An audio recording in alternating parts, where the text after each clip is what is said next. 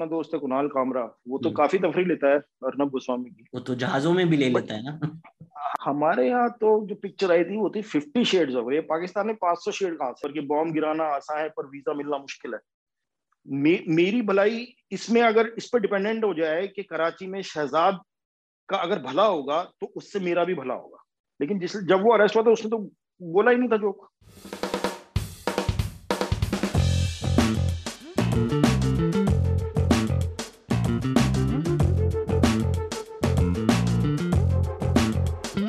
Hello, अस्सलाम वालेकुम। Welcome to another episode of the Pakistan experience. पिछले कुछ महीनों से आप लोगों ने फरमाइश कर करके आप लोगों के मुंह थक गए हैं। आखिरकार वो शाकार जिसका इंतजार था, इंतहा हो गई इंतजार की। ये हमें है यकीन, बेवफा वो नहीं। संजय रजोड़ा, कैसे हैं आप? मैं बिल्कुल ठीक हूँ, लेकिन इस बात का यकीन ना रखें कि हम बेवफा नहीं है। बेवफाई एक टैलेंट है। ये टैलेंट तो का आपने कभी मुजाहिरा किया है? नहीं, पहले उतने यकीन में तो ले लूं ना कि धक्का लगे जब बेवफाई करूं। मैंने नहीं किया वैसे। मैं काफी माशाल्लाह वफादार रहा हूँ अपनी जिंदगी में। वो अलग बात है कि मैंने हाँ, वफा का वादा किसी से किया नहीं, तो वो बेवफाई में काउंट नहीं होगा। टेक्निकलिटी नहीं पे होगा। जीत जाता हूं मैं। नहीं, बिल्कुल काउंट नहीं होगा। और बताएं कैसे हैं आप। जबरदस्त सर, जबरदस्त। आपके दोस्त लाहौर में हम मिलकर आए, आपका जिक्र आया अली आफ्ताब के हम्म। घर पर, तो उन्होंने सलाम अरे भेजा। वाह। जी जी, उनको भी मेरा सलाम। बहुत अच्छा दोस्त है अपना वो। क्या बना रहे आप हो, अली अली के साथ कुछ कर रहे हो। ये बातें पब्लिक इंफॉर्मेशन के लिए नहीं है। नहीं सर, कोशिश कर रहे हैं। आजकल जो जो बुला ले, नौकरी की तलाश में है, तो हर जगह जा जा के पायलट्स बना रहे हैं कि कोई हमें कुछ तो काम दे दे। आजकल दिहाड़ी की तलाश में है हम लोग। अच्छा अच्छा, ठीक ठीक ठीक। चलिए सर। जी क्या सर। क्या आपके सवाल आते हैं, करिए ग्रिल हमको। सर ग्रिल नहीं, मैंने अभी आपका आर्टिकल पढ़ा, वहीं से शुरू करते हैं। एक कॉकरोच की हम्म, तस्वीर थी तो मुझे लगा अर्नब गोस्वामी के ऊपर होगा, लेकिन आपने तो कॉमिक्स के हम्म। ऊपर लिख दिया। तो मुझे बताएं, ये इंडिया और पाकिस्तान दोनों ही क्यों डरते हैं इतने कॉमेडियन से? डरना क्या सर। हम लोगों के यहाँ जिस किस्म के, एक तो बड़े रीसेंट आजाद मुल्क हैं। मतलब इतना कोई टाइम नहीं हुआ है। पाकिस्तान तो बना ही 47 में। और अब इंडिया को भी बना ही मान लो ना 47 में। उस वक्त आजादी जब हम्म। मिली हमको अंग्रेज से, तो हमारे मुल्कों के पास कुछ तो था नहीं। तो जो it takes time for the imperialistic mentality to get away. अभी भी हमारे मुल्कों की जो मेन कैरेक्टरिस्टिक आप कह सकते हैं ना अवाम की, वो यही है कि एक साहब उनकी साइकी में है कि there has to be a साहब जिसकी हमें गुलामी करनी है। और साहब जो है क्रिटिसिज्म से परे है। आप देखेंगे कितने, अगर आप इमरान खान के बारे में कुछ जोक बनाने लग हम्म। जाएं तो पीटीआई के ट्रोल्स आके बैंड बजाते हैं, है ना। मेरी तो इधर भी रोज वही बजाते हाल है। हैं। हाँ, तो इधर भी वही हाल है। तो कि भाई प्राइम मिनिस्टर मोदी जी के बारे में आप कुछ बोलोगे। अब मजाक एक जिंदगी जीने का एक तरीका है। मतलब मजाक ही नहीं होगा तो फिर हम सिर्फ सबके सब शमशानों और कब्रिस्तानों में रहने लग जाएंगे ना। और हम हमारे हमारे कंट्रीज में प्रॉब्लम ये है कि there is too much emphasis on the culture of respect, that you have to respect. ओहदों को रेस्पेक्ट करना चाहिए।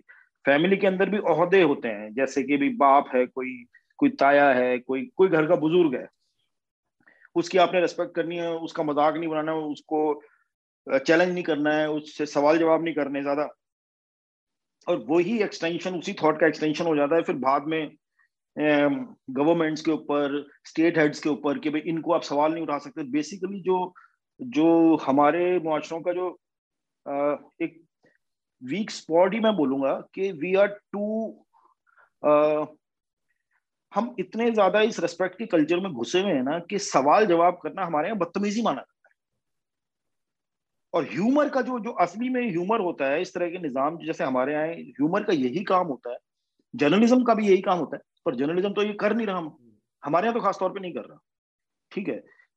ह्यूमर का तो सटायर का यही काम होता है कि वो पंचअप करके पावरफुल को अकाउंटेबल, उसको अकाउंटेबल बनाए, उससे सवाल पूछे, उससे जवाब मांगे, और उससे ये, और अगर वो बेकार की बात करे, बेवकूफी की बात करे, तो उसकी तफरी भी बनाए। और अब से थोड़ी हो रहा है, तो पहले से हम्म। होता आ रहा है। तो हर जगह जो भी जो अथॉरिटेरियन गवर्नमेंट्स होती हैं उनको हमेशा जो लोग मजाक उड़ाते हैं उनसे डर लगता है। क्योंकि ह्यूमर से डील करने का, मैंने उस आर्टिकल में भी लिखा है, ह्यूमर से डील करने का इन अथॉरिटेरियंस के पास कोई ब्लूप्रिंट नहीं है। अगर आप एक्टिविस्ट हैं, अगर आप स्टूडेंट हैं, अगर आप सड़क पे मोर्चा निकाल रहे हैं, आप नारेबाजी कर रहे हैं, तो उसको टैकल करने का तरीका इनको पता है, पुलिस भेज दो और मुकदमे लगा दो, जेलों में भर दो। लेकिन जो ह्यूमरिस्ट है, जो सटायरिस्ट है, या जो कॉमिक है, उसको कैसे टैकल करना है ये पता नहीं है इनको। और मैं हमेशा बोलता रहता हूँ, आपसे भी कभी बात होती है तो मैं बोला कि 1980s में जो पाकिस्तान में जो सटायर, जो आर्ट, सटायर की जो आर्ट है जो निकली है, वो इंस्पाइट ऑफ जियाज रजीम, उस रजीम के बावजूद भी वो बहुत ज्यादा फ्लरिश करी है। ठीक है, और क्योंकि जिया के पास भी कोई ब्लूप्रिंट नहीं था कि इसको टैकल कैसे करना है। और यही सटायर की पावर है कि सांप भी मर जाता और लाठी भी नहीं टूटती।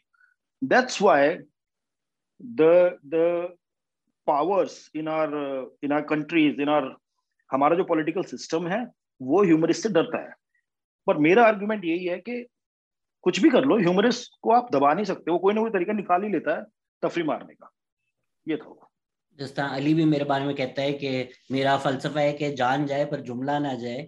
ये हाँ। जियाउल हक के बाद भी कोई पीटीवी के राइटर है, उन्होंने कहानी सुनाई थी कि नवाज शरीफ के टाइम पे उन्होंने एक कोई कैरेक्टर बनाया था जो घर में बुद्धू सा था, तो उनको नवाज शरीफ हम्म। ने बुला लिया। हम्म। उन्होंने आगे से इनकार कर दिया कि नहीं, ये कैरेक्टर तो आपके ऊपर है ही नहीं।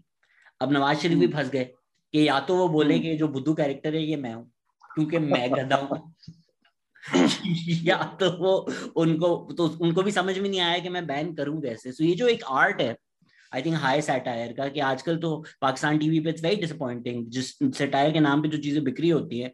आपने अगर जद्दारी किया, नवाज शरीफ या इमरान खान की एनिमेशन बनाकर उनको मुदनी बदनाम हुई पर नचा दिया, इनसे उनको फर्क नहीं पड़ता ना, उनकी पॉलिटिक्स पे कोई फर्क पड़ता है, जात पे उनको बुरा लगे तो लगे, but it really doesn't change society, it really doesn't question their policies. तो वो निकल जाता है कि हाँ मजाक भी उड़ गया, वाह वाह, और लोग भी जो देखते हैं उनकी अकल में कोई इजाफा नहीं होता। My friend, you should watch Indian TV channels then. इतने पे तो जेल हो जाएगी, इतने पे तो अच्छा, मुकदमे लग जाएंगे अगर। हम आगे हाँ, हैं, तो हम आगे हैं। आप, हाँ आप वे आर, मतलब इस चीज में तो आप आगे हो। अभी हमारे यहाँ भी यहाँ एक पे। आई थिंक 24 को एक 24 न्यूज चैनल है, उसको लीगल नोटिस गया है। उन्होंने एक वीडियो बनाई थी कि इमरान खान और शायद जहांगीर तरीन है या परवेज खटक है, वो रोड पे जाके अपनी टिकटें बांट रहे हैं कि खुदा के वास्ते कोई हमारी पार्टी की टिकट ले लो। तो उस पर उनको लीगल नोटिस आ गया कि नहीं भाई, इस तरह का सैटायर नहीं चलेगा। हाँ, तो फिर आप बताओ ना, आप करके बताओ कैसा सटायर चलेगा। बस की आपके है नहीं तो इनको, वही बात है ना कि अगर आप नारेबाजी करते हो तो इनको आता है आपको चुप कराना, बंद कराना, कोई भी एक्शन लेना आता है। बट इफ यू राइट कि हम देखेंगे, लिख दिया फैज साहब ने, ठीक है, ठीक है, और वो सुबह कभी तो आएगी, ऐसा कुछ लिख दिया, तो इनको, क्योंकि बाय बाय रूल जो जो इस तरह के लोग होते हैं ना, उनका इंटेलेक्ट थोड़ा ना डिमिनिस्ड ही होता है। किताबें उन्होंने कम पढ़ी होती हैं, उनको दुनिया के बारे में, जो हिस्ट्री के बारे में ज्यादा पता नहीं होता है। हम्म। तो उनको, जिन लोगों के पास नॉलेज है, क्राफ्ट है, जिन लोगों के पास ये एबिलिटी है कि वो डिस्कोर्स को थोड़ा रिफाइन कर सकते हैं, उसको एक लेवल तक लेके जा सकते हैं, उनसे लेके उनको इंफीरियोरिटी कॉम्प्लेक्स होता है। And that inferiority complex translates into abhorrence and डर when these people with inferiority complex they come into power। जो पावर में आ जाते हैं तो इनका ये कॉम्प्लेक्स जो है, ये डर में ट्रांसलेट हो जाता है कि हमें पावर से यही लोग हिला सकते हैं और हमारी तफरी बना सकते हैं, because they take themselves too seriously. Hmm. और खुद ही अपने आप को मजाक बनवाते हैं, तो क्या किया जाए। वो बच्चों की किताबें ना, एम्परर्स न्यू क्लोथ्स, के है तो एम्परर नंगा, कोई उसको बता नहीं रहा हाँ, खौफ में, और ये मस्करा पता ही नहीं है रहा। जो उसको बोलता है भाई सरकार आप नंगे हैं, हम्म। और उससे वो बर्दाश्त बिल्कुल। नहीं होता क्योंकि बाकी सब तो कहते हैं वाह यार आपकी 56 इंच की छाती है माशाल्लाह। यार अपना नंबर्स अपने वाले लेके आओ, हमारे मत चुराओ। हमारे वाले तो बेचारे समझ नहीं आता, 69 उनकी उम्र हो गई है, आज भी बाल काले करते हैं, बार बार आते हैं कि भाई मुझे तो किसी चीज की कोई जरूरत नहीं थी। मतलब मैं बॉडी शेम नहीं कर रहा, जिसकी मर्जी उसको बाल काले करने हैं, जहाँ के बाल काले करने हैं। लेकिन आप जब इतनी बातें करते हैं कि यार एक पाकिस्तानी मर्द ये होना चाहिए, ये होना चाहिए, और मैं ये हूँ वो हूँ, हीरो हूँ, तो भाई क्यों तू बाल काले कर रहा है यार? मतलब आपने टेंडर ज्वाइन करना है सोहन में, आपने करना क्या है? नहीं, वो जो कहावत एक बनी है, 900 चूहे खा के बिल्ली हज को चली, वो तो इन्हीं भाई साहब पे बनी है मेरे ख्याल से। And I guess all his life he was waiting to be 69, that's his number. मुझे अब मुझे नहीं लगता, 69, जिस तरह वो मुझे गिविंग लवर नहीं लगते, तो मुझे नहीं लगता 69 उनको कोई ज्यादा नंबर पसंद है। मुझे लगता है वो 99 वाले, 2 minute 3 minute. I don't think he is a giving lover. देखो भाई ऐसा है, ज्यादा इस बारे में बात ना करो, पता चला कल को तुम भी और हाँ, रुक जाते हैं यहाँ पे, क्योंकि मेरे पे तो बहुत मेहरबान वैसे ही उनका सोशल मीडिया टीम जो है, हर 2 दिन बाद मुझे लगता है आधी तनख्वाह उनको मेरे पीछे पड़ने के लगते हैं। आप पे आ जाते हैं, अर्नब गोस्वामी जो हैं, उनके होते हुए कमेडियंस वैसे टीवी पे आएंगे भी कैसे? जो दो दो फ्लोर के सलीना को 5 फ्लोर बना देते हैं और कहते हैं मुझे पता है हाँ, जनरल ने ऑर्डर भी क्या दिया, ऐसे फ्लोर पे जो फ्लोर एग्जिस्ट ही नहीं करता। एग्जिस्ट नहीं तो करते एक हैं। किलर अगर आगे जाए और सामने यमराज हो, तो वो किलर सोचेगा यार मेरी क्या औकात। तो एक कमेडियन जब टीवी देखता है और वो अर्नब को देखता है, तो वो ये नहीं सोचता इंडिया में कि यार इतने बड़े कमेडियन अगर मेन स्ट्रीम टीवी पे आ रहे हैं तो मैं क्या करूंगा यहाँ जाकर। नहीं, वो है ना, एक अपना अपना दोस्त है कुणाल कामरा, वो तो हम्म। काफी तफरीह लेता है अर्नब गोस्वामी की। वो तो जहाजों में भी ले बट लेता है ना। हाँ हाँ, वो तो वो कहीं छोड़ता ही नहीं है उसको। अब यही है ना यार कि ये ओवरडोज हो गई है इसकी, मतलब it has stop being funny now. I mean it's not even, ऐसा भी नहीं है कि एक तो रेपिटेटिव है, फुल ऑफ फेक न्यूज है, जिंगोइज्म है, और हेट प्रोपगेशन है। It has nothing to do with news और जर्नलिज्म और फैक्ट्स और एनीथिंग। तो मतलब एक लेवल तक तो आप मतलब कुछ फिल्में होती है ना, वो इतनी बुरी होती हैं कि वो अच्छी लगने लगती हैं। ऐसे बहुत सारी अगर फिल्में वो होती हैं कि इतनी बुरी होती है, हाँ, उनको उनको बैठ के आप देखो, सर पकड़े हुए क्या है, थोड़ी देर बाद आपको ना उसकी जो एब्सर्डिटी में ही मजा आने लगता है। But this is not even that, this is transcendent all the boundaries of civility और एनी, मतलब कोई भी उसमें शालीनता नाम की चीज है नहीं। तो मैं तो वैसे टेलीविजन देखता नहीं हूँ, तो कामरा को बड़ा शौक है, वो लोगों को बुला बुला के घर में दिखाता है, देखो देखो देखो चल रहा है। मैं I don't watch these people, but भरमार हुई हुई है।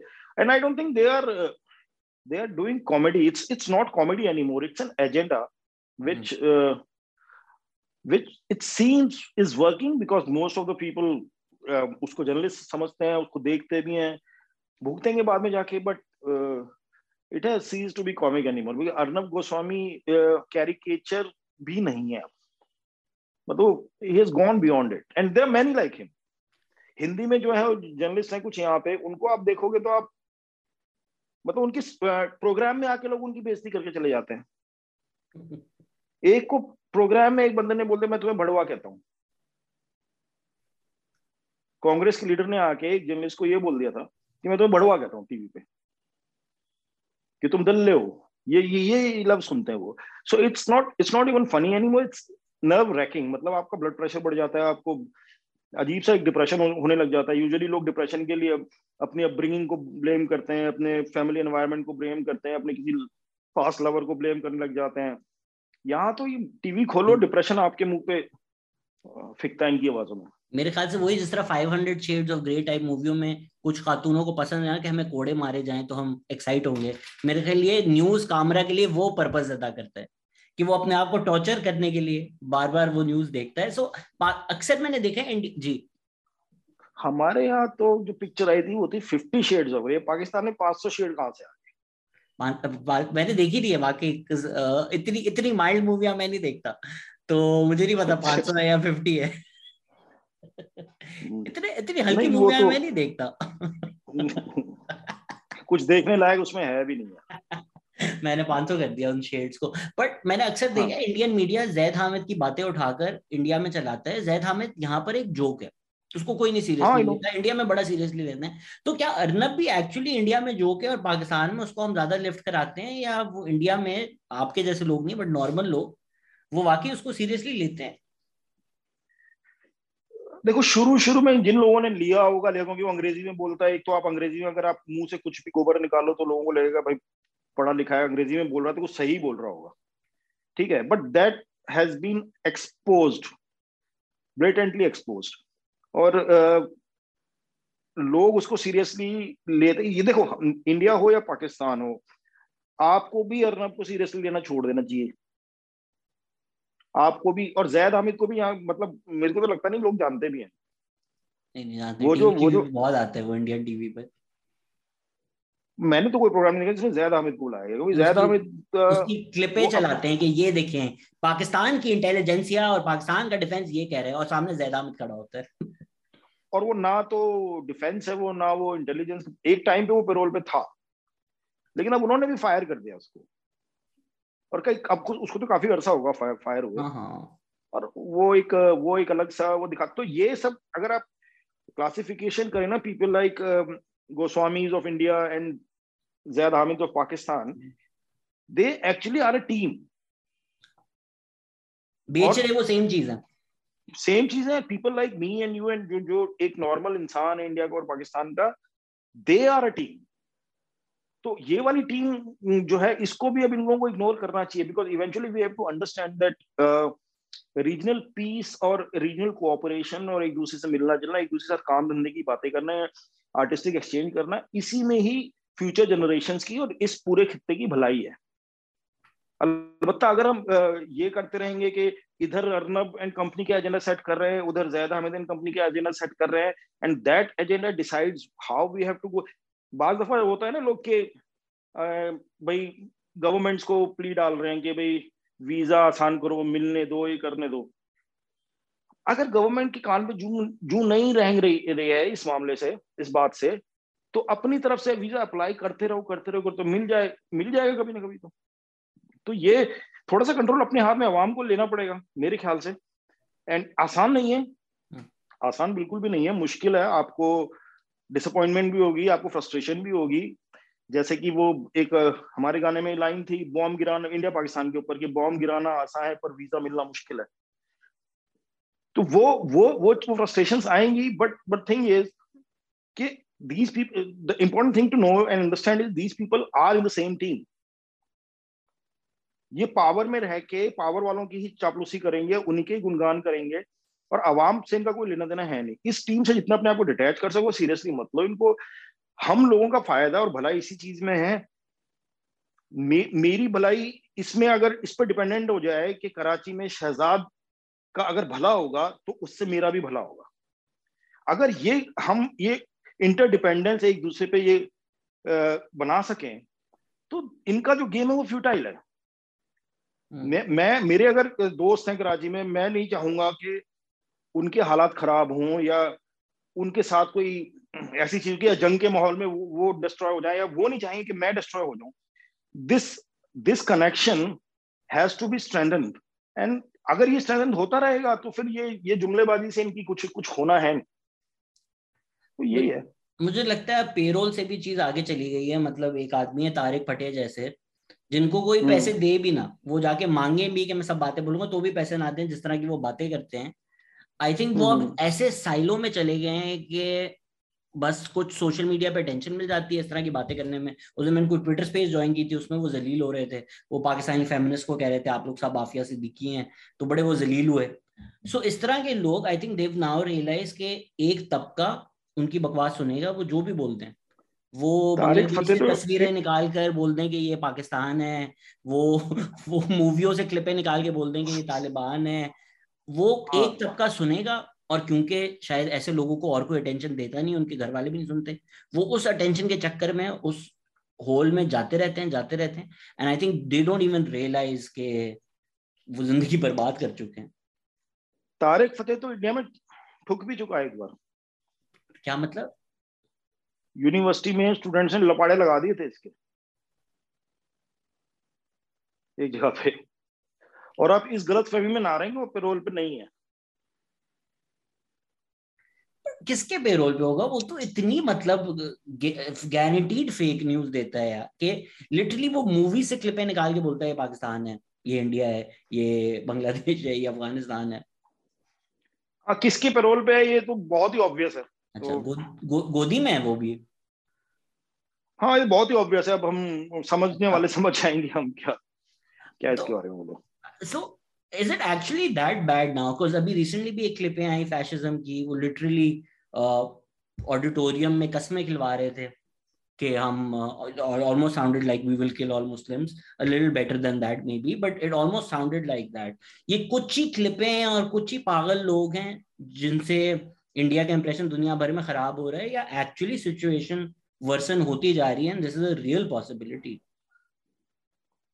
सर, मुझे ये कहते हुए बड़ा अफसोस हो रहा है कि एक्चुअली में ये बात हुई है। और दो दो लोगों को अरेस्ट भी करा गया है हेट स्पीच के लिए, बट ये हो रहा है। So I don't know how to, there is no way I can defend it, there is no way I can पर्दा डालो ओवर इट। ये सच है, ये हो रहा है, and this is very disheartening and disappointing and depressing. Seriously, there are people. Yesterday was 30th January, 30 जनवरी थी, महात्मा गांधी का असैसिनेशन हुआ था 1948 में। And there is a section of the society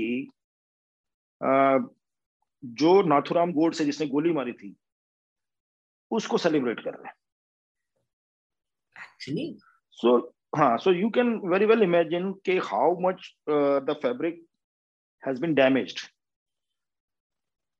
so I don't know where this is going, and I am like, अभी जैसे elections हैं UP में जहां पे मैं रहता हूँ, होपफुली उससे कुछ इलेक्शंस में अगर ब्लड फेयर होती है तो हो सकता है निजाम फिर चेंज हो। और I don't know, but right now this is happening, and lot of people, the good thing is lot of people are speaking against it, fighting against it. Twitter पे स्टॉर्म बनाते हैं कि इन लोगों को पकड़ो, और ये क्या है, हमारे मुल्क में ये नहीं होना चाहिए, और ये फासिज्म की तरफ बढ़ रहे हैं, जेनोसाइड की तरफ बढ़ रहे हैं।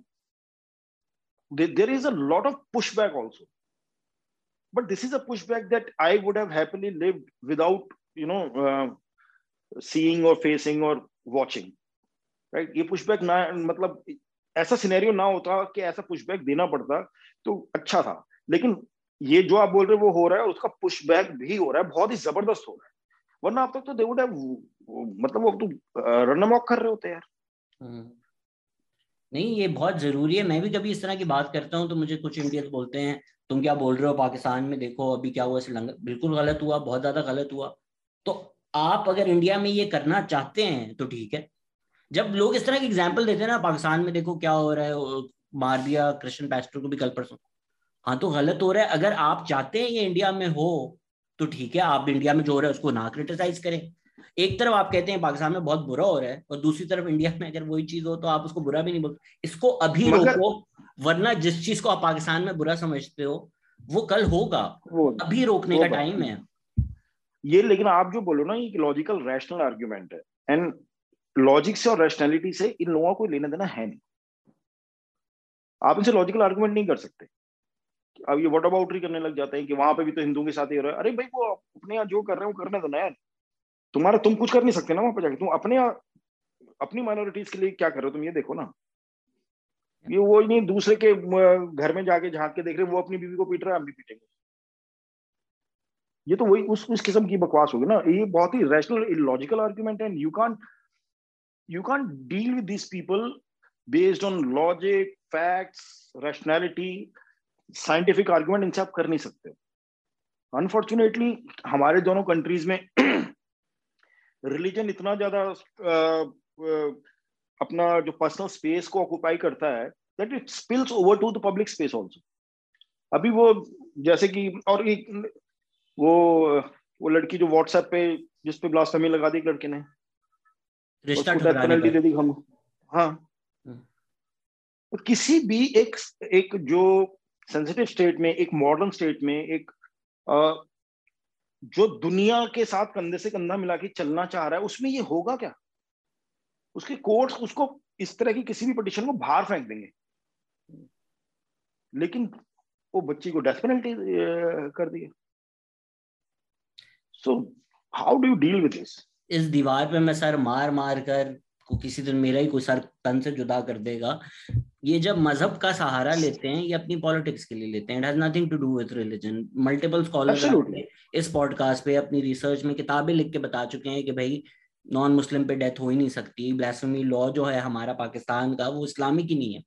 पूरी उन्होंने रिसर्च की है, पूरी उन्होंने हनफी स्कॉलरशिप उठाई है, लेकिन ये बातें ओपनली हो नहीं सकती। मतलब पाकिस्तान में नहीं हो सकती। इस्लाम की बात नहीं हो सकती, क्योंकि ये अगर कोई बात कहते हैं ना कि ब्लास्फेमी लॉज जो पाकिस्तान के वो एक्चुअली इस्लामिक नहीं है, इस्लामिक जूरिस्प्रूडेंस के खिलाफ है, उसको चौक पे लटका देंगे। तो इस्लाम की बात तो हो ही नहीं सकती पाकिस्तान में, क्योंकि लॉज से या लॉज के इस्तेमाल से जिस तबके को फायदा हो रहा है वो फायदा चाहते हैं, वो इस्लाम नहीं चाहते। हाँ, वो फारिग कौम को लपेट के मार्क्स ने बोला है ना, religion is the opium of masses. तो जो फारिग कौम है, जिसके पास, जिसको आप काम नहीं दे पा रहे हो, जिसको रोजी रोटी नहीं दे पा रहे हो आप, जिसको उसकी ह्यूमन राइट्स नहीं दे पा रहे हो, उसको उलझा के रखने का एक बेस्ट तरीका है। जिंदगी आसान करें, ओपियम ही दे दें डायरेक्टली, बंदा खुशी खुशी तो बेकार रहे। सीधा ही दे दो यार, और क्या। ओपियम ही कम दे से दो कम। यार, ज्यादा आसान काम है। एब्सोल्युटली। हमारे यहाँ तो उक्ति भी बहुत अच्छी है माशाल्लाह। हाँ, ये तो सुना है मैंने भी। कभी मैं उस तरफ गया तो नहीं हूँ, मतलब पाकिस्तान तो गया हूँ, लेकिन वीजा वायलेट नहीं किया कभी। मैं भी वैसे गुरहेज ही करता हूँ, जी किसी जी। पॉलिटिकल वजहों से नहीं, बट मेरी जो नाक है वो बर्दाश्त नहीं कर सकती। I have a lot of sinus issues. Cookie शुकी खा लेता हूँ मैं, बट सिगरेटों से अब मैं ये दूर बातें रहता हूँ। मेरे से करने का कोई फायदा है नहीं, क्योंकि मैं तो हाँ, आपके जो ये हम लंबी डिबेट लास्ट टाइम कर चुके हैं, तो हम वापस हाँ, ड्रग्स हाँ, पर नहीं जाते, हम आते हैं इस बिल्कुल। सवाल पर। अभी मैंने जी मुनव्वर फारूकी पे रिसेंटली एक पोस्ट लिखी थी, तो मुझे बड़े लोगों ने उससे जवाब दिया कि अगर हम मुसलमान कॉमिक से इतना ही मसला होता इंडिया को, तो जाकिर खान नंबर 1 कॉमिक क्यों होता। तो उसमें एक आइडिया है कि भाई Zakir Khan sort of is presented as the model minority. मतलब अगर अमेरिका में भी मोहम्मद अली बोल रहे थे कि मैं वियतनाम नहीं जाऊंगा और ये राइट्स होने चाहिए, या मार्टिन लूथर किंग और मैल्कम एक्स से उनके रिश्ते भी थे, there I am sure there lot of black athletes who were not as outspoken and they might have been presented as कि ये देखो ये तो बिल्कुल सही है। तो ये जाकिर हम्म। खान और मुनव्वर फारूकी का जो कंपैरिजन है, ये बिल्कुल फेयर है या बिल्कुल ही अनफेयर है? और what do you think about this idea of some people being presented as the model Muslim minority, कि इस तरह के मुस्लिम होगे तो हमसे बर्दाश्त हो जाओगे, बट अगर इस तरह के मुस्लिम होगे तो नहीं होगे? तो इसमें वही सर, वो पावर का गेम आ गया ना, मतलब कि आप माइनॉरिटी को ये बता रहे हो कि हमें आप कैसे बर्दाश्त होंगे, जबकि जो कंट्री है वो कॉन्स्टिट्यूशनली सबका है, सबका बराबर का हक है उसके अंदर, सबने बराबर की लड़ाई लड़ी है, सबने बराबर के लिए बराबर का कंट्रीब्यूशन दिया है इस मुल्क को बनाने में, इसके इंस्टीट्यूशंस को क्रिएट करने में। और जब मुल्क आजाद हुआ था तो सबका ही उसमें खून पसीना शामिल था। उसके बाद भी, पार्टीशन के बाद भी, जो जो मुसलमान यहाँ पे रह गए, उन वो क्यों किसी वजह वजह से रहे होंगे कि हम नहीं जा रहे अपना घर छोड़ के, ये हमारा घर है और इसको मजबूत करने के लिए जो करना होगा हम करेंगे। लेकिन उसके बाद एक मेजोरिटी आके कहते हैं कि हम चाहते हैं कि तुम ऐसे बन जाओ। क्यों बने भाई कोई ऐसे? तुम कैसे किसी को कहने वाले हो? तुम माइनॉरिटी अगर बोले कि हम चाहते हैं कि तुम ऐसे बन जाओ, तो तुम बन जाओगे क्या? और जिन लोगों को ये लगता है कि हमें जाकिर खान से कोई प्रॉब्लम नहीं है, मुनव्वर फारूकी से प्रॉब्लम है, तो क्या प्रॉब्लम है बताओ तो सही। आपको प्रॉब्लम क्या है उससे? वो प्रॉब्लम कुछ है ही नहीं उनके पास बताने के लिए कि इसने उस पे, मैंने तो देखा नहीं है मुनव्वर फारूकी को कभी, बट जो जिस वजह से उसको खिलाफ है कि उसने इंडियन गॉड्स के ऊपर मजाक बनाया है। लेकिन जिस जब वो अरेस्ट हुआ था उसने तो बोला ही नहीं था जोक, कुछ बोला ही नहीं था ना। अब आप ये बोलोगे कि इस पे मजाक मत बनाओ, उस पे मजाक मत बनाओ, पेरेंट्स पे मत बनाओ, फलाने पे मत। उस आर्टिकल में मैंने लिखा है, एक एक खातून ने मेरे को इंस्टाग्राम पे मैसेज किया कि तुमको शर्म आनी चाहिए, शर्म से डूब मर जाना चाहिए कि तुम गॉड्स पे मजाक बनाते हो। जबकि मेरा जो पूरा का पूरा जो सेट था, जो जिसके ऊपर ये शोर शराबा हुआ था, वो साइंस के ऊपर था। और मैं रिलीजन इन जनरल, अगर मार्क्स ने बोला religion is an opium of masses, okay, एक पर्टिकुलर रिलीजन को तो नहीं बोल रहा ना। तो मैं रिलीजन इन जनरल उसके ऊपर एक कमेंट्री कर रहा था कि how it is a nonsensical idea, जिसमें इस्लाम भी शामिल था, हिंदुज्म भी शामिल था, क्रिश्चियनिटी भी शामिल थी, बुद्धिज्म भी शामिल, सब रिलीजन के बारे में बात कर रही हूँ, साइंस के ऊपर था। लेकिन मूर्खों को क्या दिखा, जो अहमक लोग हैं उनको क्या दिखा कि मैं रिलीजन की कैसे बात करते हो, एक क्रिश्चियन, किसी क्रिश्चियन बंदी का भी मेरे को मैसेज आया था कि shame on you made fun of Jesus, ठीक है। अब उस वो भी नाराज हो गई, ठीक है। इधर से आया एक लड़की मेरे को कहती है कि आपको शर्म आनी चाहिए कि आप गॉड्स का मजाक उड़ाते हैं, और उस लड़की का मैंने बायो देखा तो उसके बायो पे, ये मैंने आर्टिकल में भी लिखा है, उसमें उसके बायो पे लिखा हुआ था when my husband dies I will marry another millionaire, और उसके ना स्माइली बना रखी थी उसपे। तो मैंने भी बोलते, मैंने कहा शर्म तो आपको आनी चाहिए, आप अपने अपने पति को मरने के ख्वाब देख रही हैं, उसके बाद मिलियनर को शादी कर लूंगी। बट तो सच बताएं, तो जो कहती है पाकिस्तान इंडिया में औरतें हैं, वो अगर ये "हम्म, ख्वाब देखें कि हमारा पति मर जाए, तो ये नाजायज ख्वाब तो नहीं है? नहीं नाजायज ख्वाब तो नहीं है, बिल्कुल बिल्कुल ठीक ख्वाब है, लेकिन उसको एक्सेप्ट तो करें ना कि हाँ मैं चाहती हूँ। अब आप मेरे पे लगा रहे हो कि तुम इसका मतलब, तो उसका जवाब ये था कि नहीं, पति पे, रिलेशनशिप्स पे, रिश्तों पे मजाक हो सकता है लेकिन गॉड पे नहीं हो सकता। भाई आप कौन हो तो डिसाइड करने वाले यार? अगर आपके लॉजिक के हिसाब से जो तुम्हारे अल्लाह ने, भगवान ने, जीसस ने ये दुनिया बनाई है, तो उसी खुदा ने मेरे से बुलवा रहा है भाई, फिर वो ये, तो अगर आपको मेरे पे मुकदमा करना है तो मेरे से पहले तो अपने खुदा पे करो ना जाके। उसकी मर्जी के बिना तो, तुम्हारे हिसाब से उसकी मर्जी के बिना तो परिंदा भी पर नहीं मारता। और अगर वो हमको बोलने दे रहा है, तो भाई in your world view, in in your understanding of this entire universe, you know that you believe that there is a God that has created us all, and it is he, and वो ही है, it is he who decides कि क्या होगा। तो भाई ये भी तो उसी ने डिसाइड किया है। अगर मैं उसकी मर्जी, ये तो देखो पैराडॉक्स देख लो, अगर मैं उसकी मर्जी के खिलाफ जा रहा हूँ और फिर भी कर रहा हूं, तो वो मेरे से ज्यादा पावरफुल नहीं है, तो फिर तो मतलब मैं ज्यादा पावरफुल हो गया। बट तुम कहते हो गॉड सबसे ज्यादा पावरफुल है, उसकी मर्जी से सब कुछ हो रहा है। अगर उसकी मर्जी से सब कुछ हो रहा है और वो ये करवा रहा है मेरे से, तो फिर उससे शिकायत करो ना यार, मेरे को क्या बोल रहे हो? गॉड अगर कोई इतना सुप्रीम है, इतना ऑल पावरफुल है, हु क्रिएटेड द यूनिवर्स। ये परवेज हुद बॉय साहब के जो जो कई बार लेक्चर्स होते हैं मुझे बड़े अच्छे लगते हैं इन सब चीजों के बारे में, वो इन चीजों में काफी कुछ बोलते हैं, और सुनता कौन है? अगर वो इतना पावरफुल है, तुम्हारा जो जो सुप्रीम क्रिएटर है, उसको तुम्हारी जरूरत है क्या कि तुम, मतलब उसकी जो भी रेपुटेशन है और उसकी वो करने के लिए, रक्षा करने के लिए तुम खड़े हो क्या? तुम्हारी जरूरत है क्या? तुम मतलब यार अपनी रोजी रोटी ठीक से चला लो, अपने बच्चों को ठीक ठाक से तालीम दिलवा लो, इतना ही कर लो ना तुम, उतना काफी है। तुमसे वो होता है नहीं, तुम चले हो मतलब अपने सुप्रीम बीइंग को बचाने के लिए।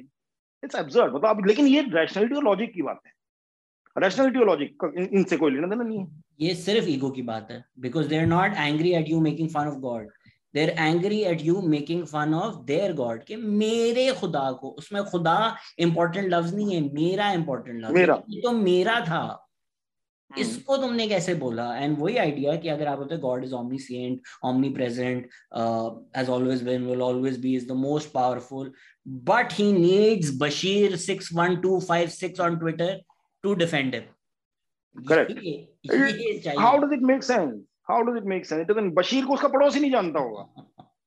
इसीलिए तो अगर पड़ोसी जानता, उसकी एक खुशहाल जिंदगी होती, खुश रह रहा होता, वो ट्विटर पे जाके लोगों को गालियां दे रहा होता। नहीं, जिसको कोई नहीं जानता उसको बस लगता है कि अब तो मुझे मुकर्रर कर दिया गया है कि इस कायनात का डिफेंडर मैं ही हूं, मैं ही सबसे इंपॉर्टेंट हूँ, क्योंकि जिंदगी में कोई इंपॉर्टेंस नहीं है। वो सड़क पे जाएगा तो उसको कुछ चपेट लगा देगा, लेकिन वो ट्विटर पे डेथ थ्रेट दे देगा लोगों को। इसी की, ये इसी को जिहालत कहते हैं। और बहुत ज्यादा अक्सर मैं ये कहता हूँ कि पाकिस्तान में लोग जाहिल नहीं है, उनको जाहिल रखा गया है, क्योंकि वही जो पावरफुल लोग हैं, इसी जहालत से ही तो वो पावर में आते हैं, तो वो यही जहालत मुकर्रर करते हैं। किसी ने आपसे ये भी सवाल पूछा था, what would it take for mainstream Indian comedians to accept that most of them are not anti establishment? नहीं, अगर वो ये एक्सेप्ट ही कर लेंगे कि we are not anti establishment, तो फिर वो एंटी एस्टेब्लिशमेंट होने की कोशिश करेंगे मेरे ख्याल से। उनको पता ही नहीं है वो एंटी एंटी एस्टेब्लिशमेंट है नहीं, उनको शायद पता ही नहीं होगा कि एंटी एस्टेब्लिशमेंट भी कोई चीज होती है। सारा जो कॉमेडी का जो स्पेस है सर, वो अगर मैं इंडिया की बात करूं तो एक प्रिविलेज क्लास ने पकड़ा हुआ है, प्रिविलेज एलीट क्लास, जिनके पास जिनको because of their caste placement, because of their birth, उनको एक पर्टिकुलर प्रिविलेज मिली है। वो प्रिविलेज लेके ही वो आगे, मतलब हर करियर में, चाहे इंजीनियर हो, चाहे डॉक्टर हो, चाहे साइंटिस्ट हो, उनके पास रिसोर्सेज का एक्सेस था, रादर देन जो कास्ट डिवाइड में जो नीचे आते हैं उनके पास ये एक्सेस नहीं था।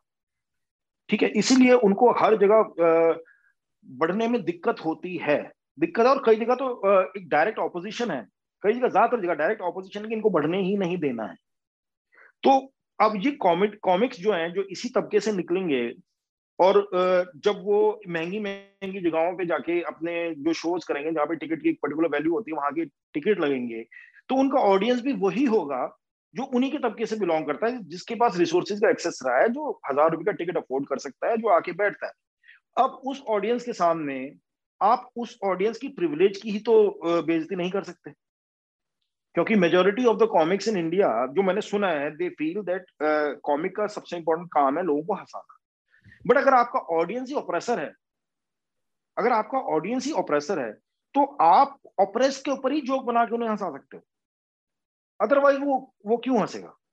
और अगर आप ऑपरेस्ट के ऊपर जोक बना रहे हो, ऑपरेसर आपका ऑडियंस है, तो आप एंटी एस्टेब्लिशमेंट कहाँ हो ही नहीं सकते आप, क्योंकि आपका बेसिक प्रीमाइज है कि कॉमिक का काम है ऑडियंस को हंसाना। मेरी समझ से कॉमिक का बेसिक काम ये नहीं है। कॉमिक का बेसिक काम वो है जो पहले आपने बोला था कि एम्परर इज नेकेड, ये बोलना उसका काम है। अगर आपने ये नहीं बोलना और आपने बोलना है कि उसका काम हंसाना है, तो फिर वो anti establishment, I don't think they are even willing to do it. But to answer the question कि व्हाट विल इट टेक, तो जिस भी भाई ने या बहन ने जिसने भी ये पूछा है, मैं यही कहना चाहूंगा कि जो दिमाग का खुलापन आता है, आइडियाज का जो एक्सपेंशन होता है, जो जो लिबरल वर्ल्ड व्यू होता है, वो नॉलेज से आता है। और नॉलेज आती है पढ़ने से, लिखने से, दुनिया भर की किताबें पढ़ने से, दुनिया भर के लोगों की बातें सुनने से, नॉलेज वहीं से आती है। अगर आप वो नहीं करेंगे तो आप में अवेयरनेस नहीं होगी, आपके पास अपने the world you are living in उसकी हिस्ट्री आपको मालूम नहीं होगी, आपको जो ऑपरेशन दुनिया भर में, चाहे औरतों के ऊपर हुआ है, चाहे ब्लैक्स के ऊपर हुआ है, चाहे सब कॉन्टिनेंट में दलित्स के ऊपर हुआ है, उसके बारे में, उसकी डायनेमिक्स आपको मालूम ही नहीं होंगे। आपको मालूम ही नहीं होंगे तो आप उसके बारे में गहराई से सोचेंगे भी नहीं, आप सोचेंगे नहीं तो आप उसके बारे में बोलेंगे नहीं। और अगर आप देश में भाई मेरा काम तो हंसाना, तो फिर तो इसकी जरूरत ही कुछ नहीं है। तो अगर आप अपनी नॉलेज में इन्वेस्ट करना चाहते हैं तो फिर आप एंटी एस्टेब्लिशमेंट होंगे ही होंगे। मैं तो वैसे लोगों से 1,000 रुपए की टिकट खरीदवा कर उनको भी जलील करता हूँ शो पे बुलाकर, पर वो आई तो थिंक बेस्ट है ना। फायदा ये हो जाता है शायद कि मुझको लगता है नहीं, ये हमारी बात नहीं कर रहा, ये जिन एलीट की बात कर रहे हैं वो है जो इस शो पे नहीं आए हुए, हमारे हाँ अलावा हाँ के जो हाँ। एलीट है, हम तो नहीं है एलीट। नहीं, धीरे धीरे अगर ये चीज बार बार बोली जाए, वो जैसे गोबल्स ने कहा था ना कि झूठ को बार बार बोलते रहो तो सच हो जाता है, तो वैसे ही सच को भी बार बार बोलना चाहिए। तो अगर वो आज आके सोच रहा है कि मेरी नहीं किसी और की बात कर रहा है, लेकिन बार बार लेकिन आपसे यही सुनेगा ना, तो उसके भी दिमाग में एक खटका आ जाएगा, यार ये तो मैं भी हूँ, ये तो मेरे बारे में भी बात हो रही है। हाँ, this has to be repeatedly spoken, बोलना बहुत जरूरी है बार बार इसके बारे में। ये ब्रेख्ट जो हैं जर्मन प्ले राइट हैं, बहुत खूब, आपको पसंद आएंगे, स्पेशली आई थिंक आपके आर्ट से काफी रेजोनेट करेंगे वो। उनका ये फलसफा होता है कि मैं हंसाने रुलाने के लिए तुम्हें थिएटर दिखाता ही नहीं हूँ, मैं तुम्हें थिएटर दिखाता हम्म हूँ और सोचने के लिए। तो उनकी एक टेक्निक है वर्फ्राम्स डांग इफेक्ट, एलियनेशन इफेक्ट जिसको कहते हैं। तो वो बीच प्ले चलते चलते इस तरह की चीजें करते हैं कि वो रोक देते हैं, सीन बदल देते हैं, लाइट एज स्टेज पे ले आते हैं कि आपको नजर आए कि आप एक थिएटर प्ले देख रहे हैं। इसमें मत हम्म पढ़ो कि ये इसकी बीवी मर गई रोना शुरू कर दूं, नहीं, क्योंकि ये थिएटर प्ले मैं तुम्हें इसलिए दिखा रहा हूँ कि इसके बाद तुमने बाहर जाना है और सोसाइटी में सोशल चेंज लाना है। ये उनसे ही आपने शायद बादल सरकार के खेल पढ़े हुए हो, वो ब्रेक से ही इंस्पायर हुए थे। So art as a vehicle for social change which I also really believe in, I think that philosophy will really resonate with you.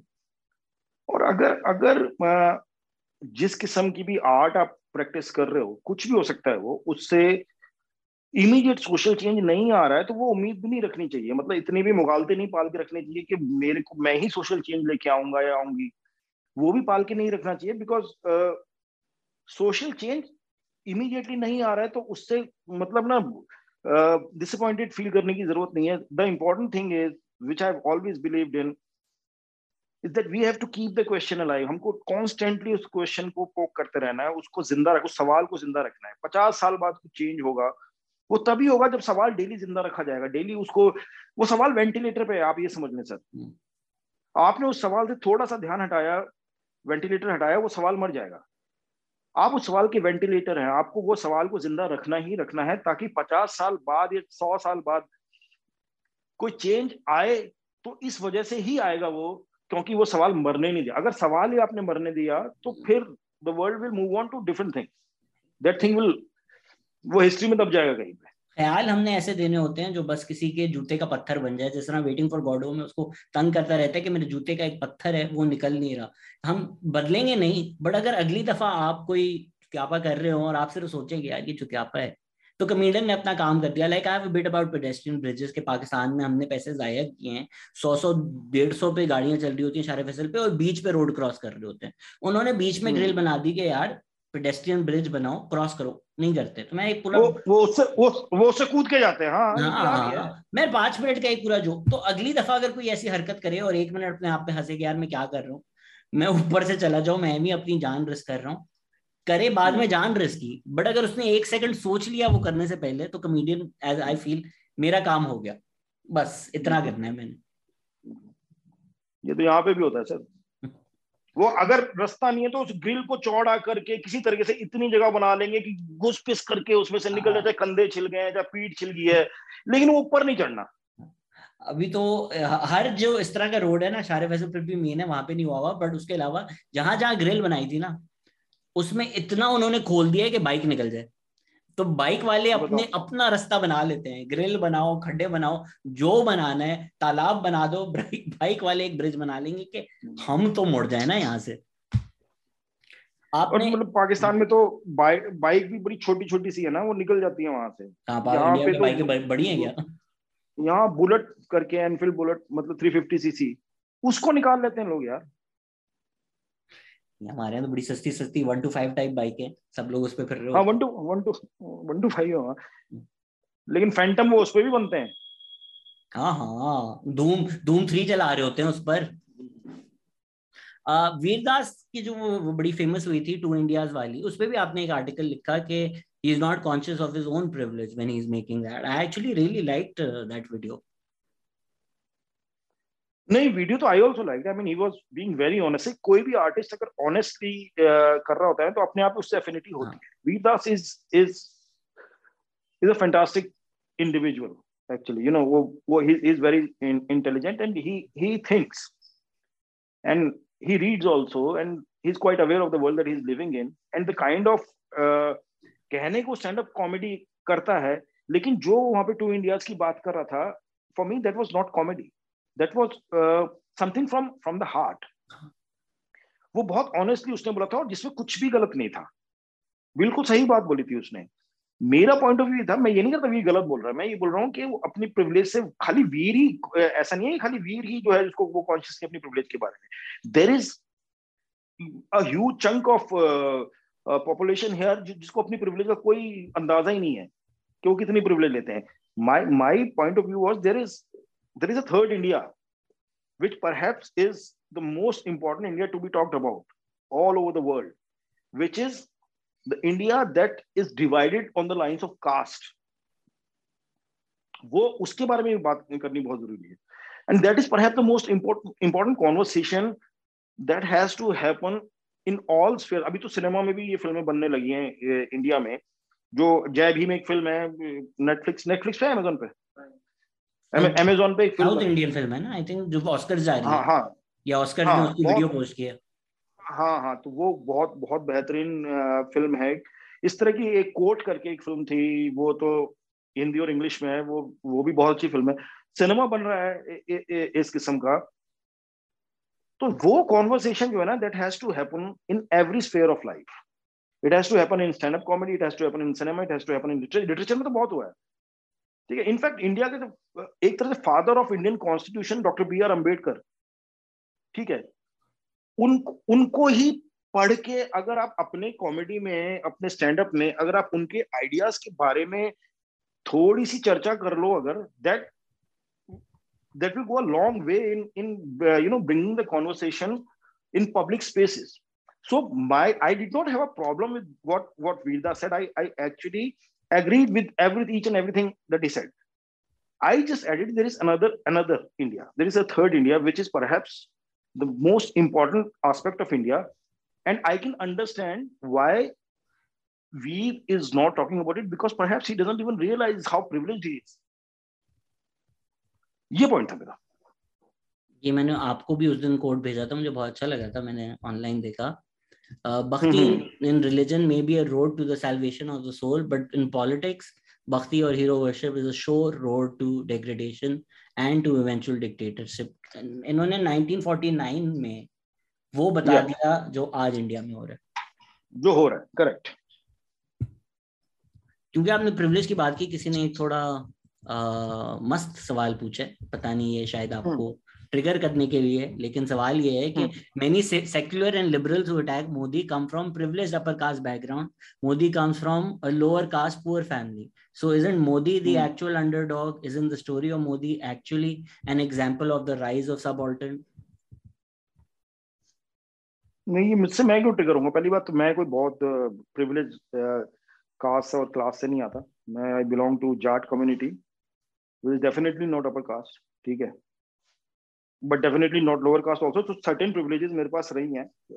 First of all, being a man coming from a part of India which is very violent, especially against lower caste and women.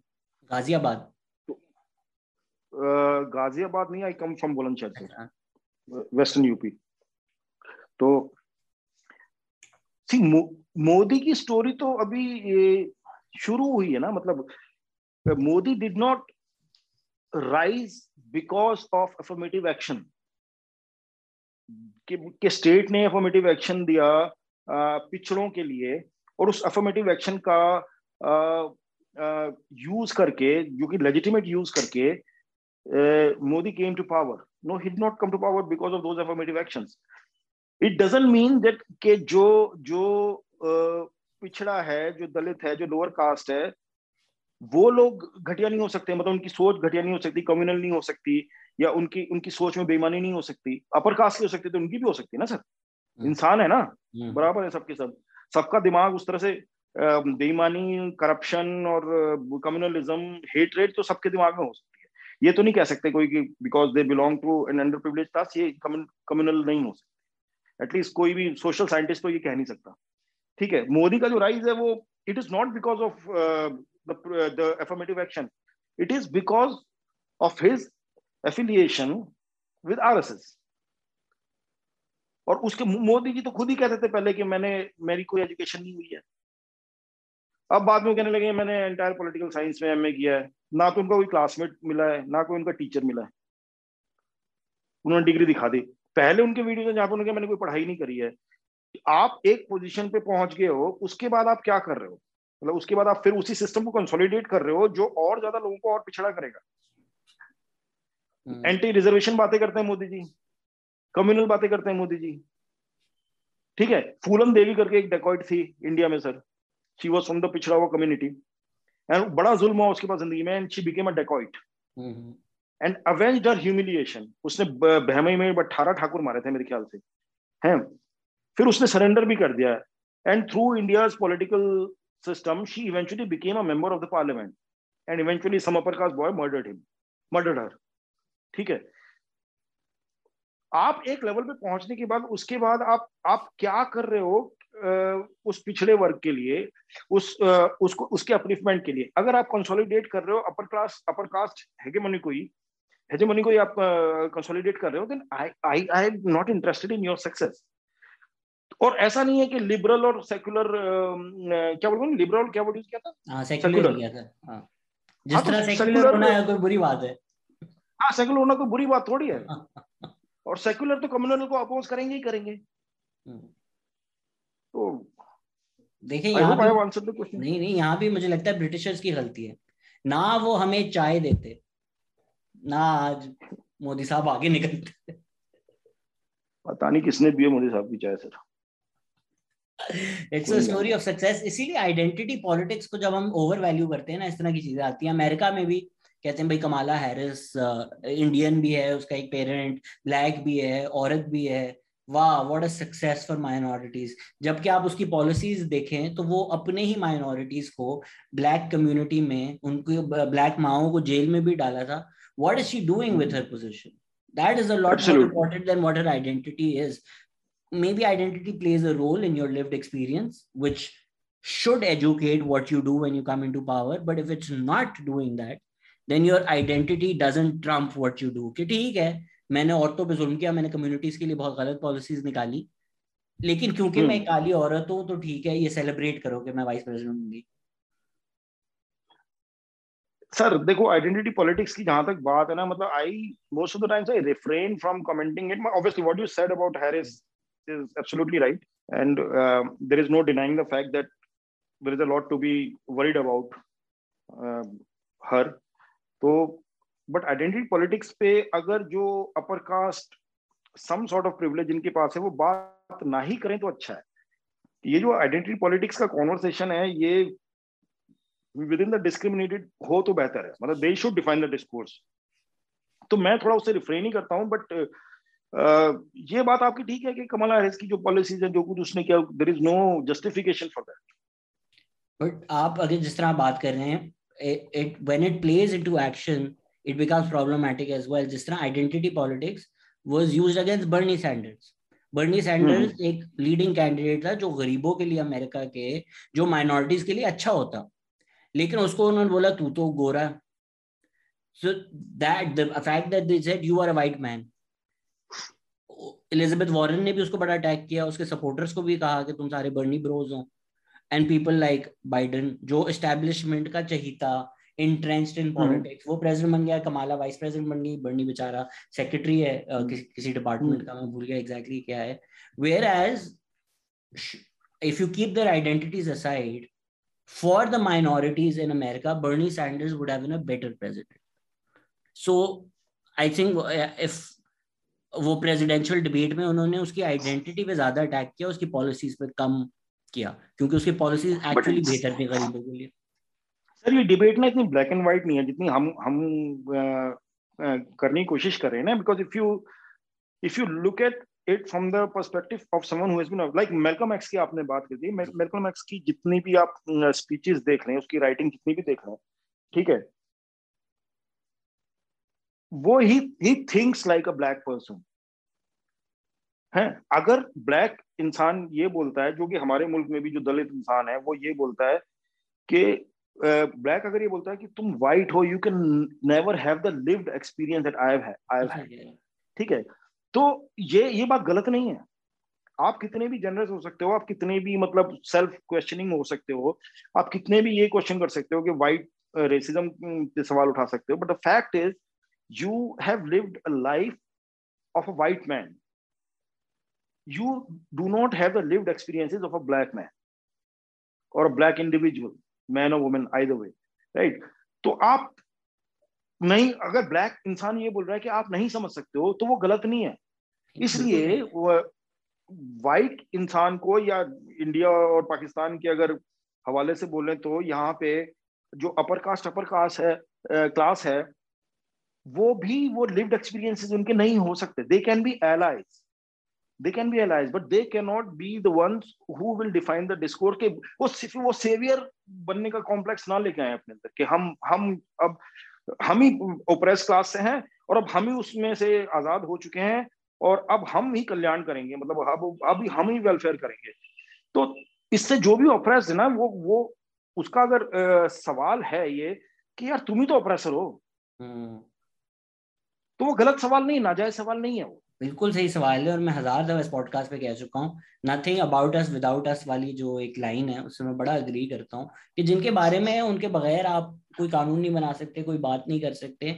But identity politics के दो लफ्ज हैं, एक identity, एक politics है. सो both need to be paid heed to. What politics does is they sometimes use identity to kill that discourse. FBI ने अगर Martin Luther king को मारने की कोशिश की, उसको लेटर लिखे कि तू सुसाइड नहीं करेगा तो हम ये सारी चीजें लीक कर देंगे. Do you think black people were not working in the FBI? Do you think black people were not working in the government? So what politics does is sometimes they take one person from that identity. BJP में मुसलमान है, मोदी की government cabinet मुसलमान है, वो एक निकाल लेते हैं और वो बोलते हैं इसकी आइडेंटिटी देखो, क्योंकि इसकी ये आइडेंटिटी है, भले हम एंटी मुस्लिम पॉलिसी बना रहे हैं, आपका discourse they sort of equalize it कि ठीक है कुछ मुसलमान एंटी बीजेपी हैं, but बीजेपी में भी तो मुसलमान हैं, that model minority idea that we were presenting. So politics में sometimes one person from an identity group is taken to somehow justify. So Malcolm X को भी चुप कराने के लिए गवर्नमेंट किसी और काले बंदे को आगे लेके आ रही है. अली जफर की लीगल टीम में एक औरत है जो बार बार आती है और ट्वीट करती है और पब्लिक बातें करती है, क्योंकि उनको भी पता है कि वो putting her in front of the media would make it seem like कि ठीक है यार हमारी साइड पे भी तो औरतें हैं. But it's not important कि which side women are more on. It's important that who is the harasser and who is harassed, who is the oppressor and who is oppressed. ये नहीं कि अली जफर कल 100 औरतें अपने साथ खड़ी कर देगा तो somehow वो innocent हो जाएगा. ये एक टेरेंटिनो की फिल्म है ना, डिजांगो अनचेन्ड.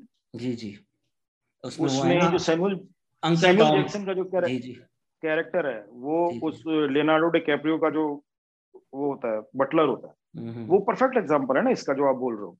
जी सर, वो एक किताब है अंकल टॉम्स कैबिन, उससे इंस्पायर्ड है अंकल टॉम कैरेक्टर से. हाँ, तो ये आप बात सही कह रहे हो. तो वो जो लियोनार्डो का जो कैरेक्टर था उससे ज्यादा रेसिस्ट तो वो था.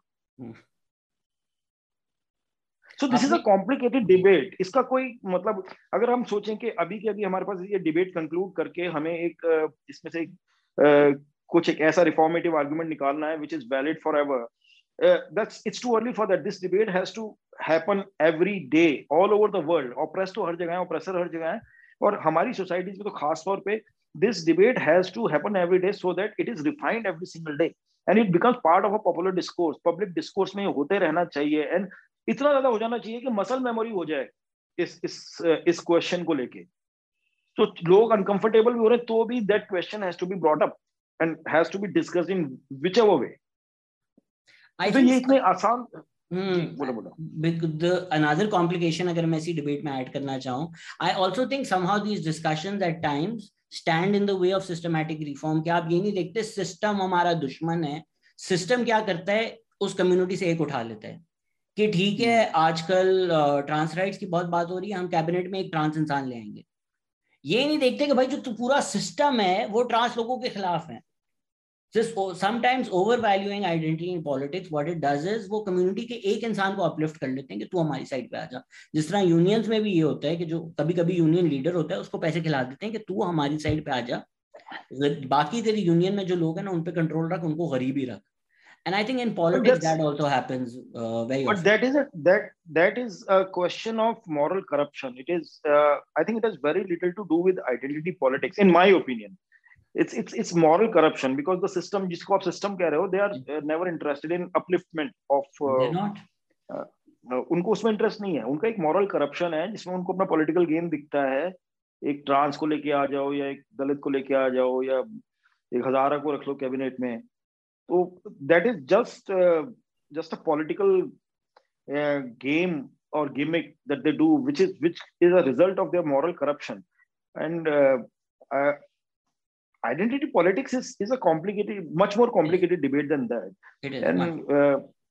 And frankly speaking, I am not even remotely qualified to make a remark on that or pass a judgment or say something about it. I'm nowhere close to that, and I'm still trying to address a lot of privileges I have because of my identity in a highly patriarchal caste society.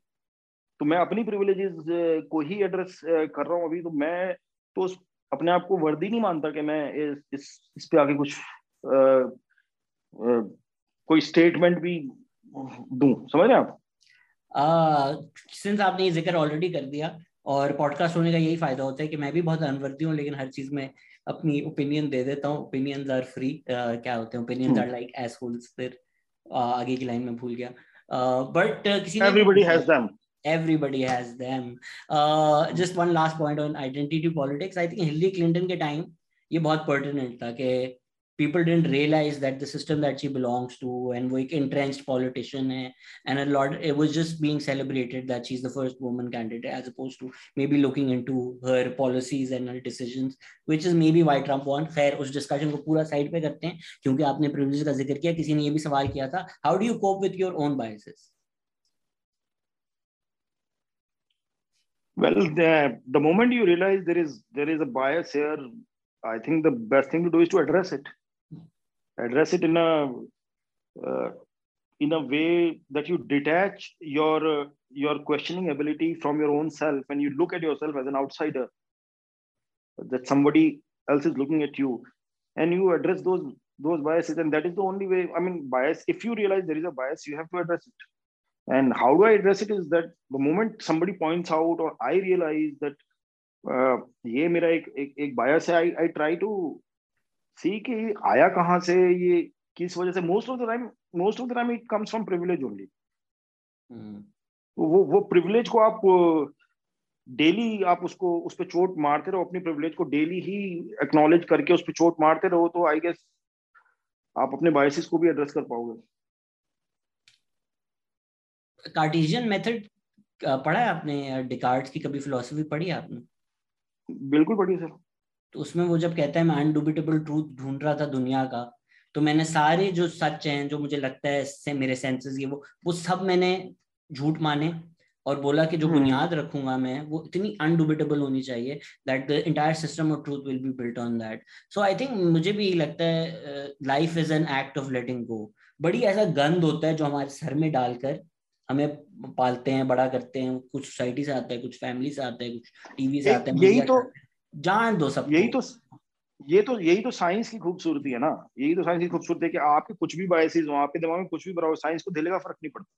The laws of nature, they don't give a flying fuck to what your upbringing is, what your biases are, what your privilege is, what you think. और आप ऐसा सोच रहे हो तो it's because of your experiences in life. Science का इससे कोई लेना देना नहीं है. So that's why science, I love science. I have devoted a lot of time for to science in my life. उसमें इन चीजों को फर्क ही नहीं पड़ता है. तो ये सब चीजें हमारी डेली डीलिंग्स में लोगों के साथ निकल के बाहर आती हैं. और खास तौर पे जब हम अंडर प्रिविलेज के साथ, जिसके कंपैरिजन में हम पावर इक्वेशन में थोड़ा ऊपर हैं, उससे हम कैसे डील कर रहे हैं, ये उसमें बाहर आती है सारी चीजें. कुछ लोगों के तो जहन बंद ही रहते हैं, बट अगर जिन लोगों के जहन थोड़े बहुत भी खुल गए हैं, they would not believe things that they grew up believing. कि अगर किसी की लड़ाइयाँ हैं, किसी मुहाजिर को बोला हुआ है कि भाई पख्तून तुम्हारे दुश्मन है, अगर वो बचपन से उसको बोला गया है और वो सुन सुन के बड़ा हुआ है, शायद वो दिमाग में कहीं फंस गया. लेकिन अगर अब उसकी उम्र 30-40 साल है, उसको वो बोलेगा यार एक्चुअली सारे साइप्रस के लोग बुरे होते हैं, वो हंसना शुरू कर देगा. पागल वागल तो नहीं हो गया? इतना बड़ा मुल्क है, हर कोई वहां पे बुरा कैसे हो सकता है? लेकिन अगर बचपन से सिखाया हुआ है कि सारा इंडियन तुम्हारे दुश्मन है, वो आइडिया इंट्रेंच्ड है. So just let go of ideas and then decide के वापस क्या क्या रखने हैं, which are worthy of being retained. Question everything, question your biases, question your beliefs constantly, and you will see them refined. Absolutely. किसी ने ये भी सवाल पूछा था, अभी मैंने I put it up on Twitter that Sanjay is coming, so वो मिस ही हो गया मुझसे. But what is the story here, sir? मैंने पोस्ट रखा Sanjay रजोड़ा is coming back on the podcast, तो किसी ने बोला there me too allegations against him, please read this before platforming him. और एक Instagram story का link है, me too Tara. So what are these allegations? It is from an anonymous account, and what is the veracity of this claim? नहीं, ये किसने पूछा है? एक सेकंड में शेयर स्क्रीन करता हूँ. लूसू पेने. अच्छा, समझ गया. ये इंस्टाग्राम का लिंक भी दिया हुआ है इन्होंने. हाँ, मैं बताता हूँ सर. आइए, स्क्रीन हटाइए. अच्छा जी. तो दो चीजों पे बताता हूँ मैं. एक तो प्राइमरी क्वेश्चन वो एलिगेशन, और दूसरा ये लूसू पेने जो ट्विटर अकाउंट है. तो पहले ऐसे एलिगेशन पे आते हैं. मतलब एक ये जो पोस्ट है वाकई में है. एक एनोनिमस अकाउंट ने एक एलिगेशन लगाया मेरे ऊपर, और उस अकाउंट में उसने ये भी लिखा कि हमारे पास कोई प्रूफ नहीं है और हम देंगे भी नहीं. ठीक है, ऐसी सिचुएशन में मैं क्या कर सकता हूँ? मैं यही कर सकता हूँ कि यार अगर कोई अग्रीव पार्टी है, मतलब मेरे हिसाब से तो ये सब कुछ नहीं हुआ है. लेकिन अगर कोई एग्रीव पार्टी है तो as an ally of the movement मेरे को ये बोलना चाहिए कि आप इन्वेस्टिगेट करवाएं, मैं मौजूद हो जाऊंगा। तो उसके बाद वो कोई आए नहीं तो मैं क्या करूँ? ऐसे मैं आपके ऊपर एनोनिमस लगा दूं, बोले मैं कोई प्रूफ नहीं दूंगा, तो आप क्या कर सकते हो? अब यही तो कह सकते हो ना, इन्वेस्टिगेट कर लो, मैं तैयार हूँ आने के लिए। अली जफर की तरह लॉयर तो लेके नहीं आओगे ना खूब सारे, और खूब 50 औरतें इधर खड़ी करके 50 इधर खड़ी करके बोलोगे। मैं पर्सनली बिलीव करता हूँ कि every such allegation has to be believed enough to investigate। ठीक है, उसका अगर आप वास्तव में मूवमेंट के एलाय हो, देखो कोई भी मूवमेंट सर परफेक्ट होता नहीं है, ठीक है, हर मूवमेंट में कुछ ना कुछ कोलेटरल डैमेज होता है, ठीक है, हर मूवमेंट में ऐसे लोग होते हैं कि मूवमेंट के अंदर से ही मूवमेंट को हाईजैक करने की भी कोशिश करते हैं। और अगर हम ये सोचें कि ये जो एक तो मी टू कोई मूवमेंट नहीं मूवमेंट है, अगर हम ये सोचें कि ये मोमेंट एकदम परफेक्ट होना चाहिए, कि इसमें कोई फॉल्स एलिगेशन नहीं लगना चाहिए, इसमें कोई अपने पर्सनल ग्रजेस ना निकाले, तो वो गलत है। ऐसा ऐसा कोई भी मूवमेंट नहीं है जो बिल्कुल परफेक्ट था, सब में प्रॉब्लम थी। हमारे तो फ्रीडम मूवमेंट में मुल्क भी बन गए, ठीक है, कोई भी परफेक्ट नहीं होता है। If you are an ally of the movement, if you believe that this movement is important, if you want to empower the movement even further, the least you can do is that if you become the collateral damage of the movement, you do not abandon your politics. You stay true to your politics, and you do. I did the best thing that I thought I should do, which is I did not मतलब जो भी ये जिसने भी ये लिखा है, मैंने उसके ऊपर तो कोई उंगली उठाई नहीं। मैंने तो सिर्फ ये बोला कि आपकी ये ग्रीवियंस है, आप प्लीज जिससे चाहें आप इन्वेस्टिगेट करा लें, आई विल बी देयर, और मुझे कोई लॉयर वर्क कुछ नहीं लेके आना, ठीक है। And this is something which man generally क्या कहते हैं, बेलिजरेंट हो जाते हैं लोग किसी के ऊपर भी, अगर चाहे सही लगाओ चाहे गलत लगाओ। गलत हालांकि बहुत कम लगते हैं, ठीक है, बहुत ही कौन हमारी जैसी सोसाइटी में कौन आके गलत लगा के किसी को अपने बदनामी इकट्ठा करेगा। हम तो इसमें तैयार बैठे रहते हैं ना कि बदनाम करो फटाफट, वहां क्यों गई थी, बात क्यों करी उससे, तू नहीं कुछ ये किया होगा, उसी के ऊपर वो लगने। तो anonymity is perfectly fine, I do not contest that, but belligerent होने की क्या जरूरत है कि इंडिया में भी कितने सारे लोगों के ऊपर लगा। अब आप अली जफर का एग्जांपल दे रहे हो, आप एक तो बैटरी ऑफ लॉयर्स लेके आ जाओ और इतना अपना पावर दिखाने लग जाओ, वहां पे अपनी प्रिविलेज को फ्लॉन्ट करने लग जाओ, इवेंचुअली व्हाट हैपेंस इज, मतलब पूरा system is loaded against women, right. तो अगर आपको पता है कि ये झूठा एलिगेशन है और आप बेलिजरेंट होके उसको उधेड़ के रख दो और प्रूव कर दो कि सारा झूठा का झूठा है, what will happen, you will end up eventually harming a very important movement of our times, right? The best thing you can do is be very polite। and आप ये देखें कि बहुत सारे मर्द आपको ये कहते हुए मिल जाएंगे, यार ये थोड़ा ज्यादा हो रहा है, ऐसे तो कोई किसी पे झूठा इल्जाम लगा दे और फिर लोग उसको बदनाम करने लग जाते हैं, और ऐसे तो कोई किसी से बात ही ना करे। बट दिस एग्जैक्टली वो लोग होते हैं जिन पे मुहावरा है चोर की दाढ़ी में तिनका। नहीं, चोर की दाढ़ी में तिनका की बात नहीं है सर, बात यह है कि ये जो डर अब लड़कों को लग रहा है, ठीक है, इस डर से तो लड़कियां बचपन से रहती हैं। बट डर उसको लगेगा ना जिसके क्लोजेट में कोई स्केलेटन है। नहीं, डर ये लग रहा है ना कि अगर झूठा इल्जाम किसी ने लगा दिया किसी के ऊपर, ठीक है, अब जैसे ये आपके ऊपर ये जो ट्विटर हैंडल है जिनका आपने एल लोसी पेनु क्या नाम जो भी है, कुछ इसी तरह का ये ट्विटर हैंडल, हाँ ठीक है ना। अब ये आपको बोला तो ये बहुत सारे लोगों को ये डर है कि भाई मेरा नाम खराब हो जाएगा, मेरा नाम खराब हो जाएगा। भाई पहली बात तो ये, अगर आप एलआई हो तो कोलेटरल डैमेज बनने के लिए तैयार रहो ना यार, उससे आपकी पॉलिटिक्स नहीं हिलनी चाहिए। अगर आपने नहीं किया, आपको पता है आपने नहीं किया, तो आपको कोई परवाह नहीं है ना किसी भी चीज की। मैं छाती ठोक के कहता हूँ कर लो इन्वेस्टिगेशन, लेकिन कोई आए तो सही आगे से। अगर कोई भागी जाए तो ये तो हिट एंड रन ही हो गया ना, ठीक है। Having said that, I firmly believe that every such allegation should be believed enough to investigate.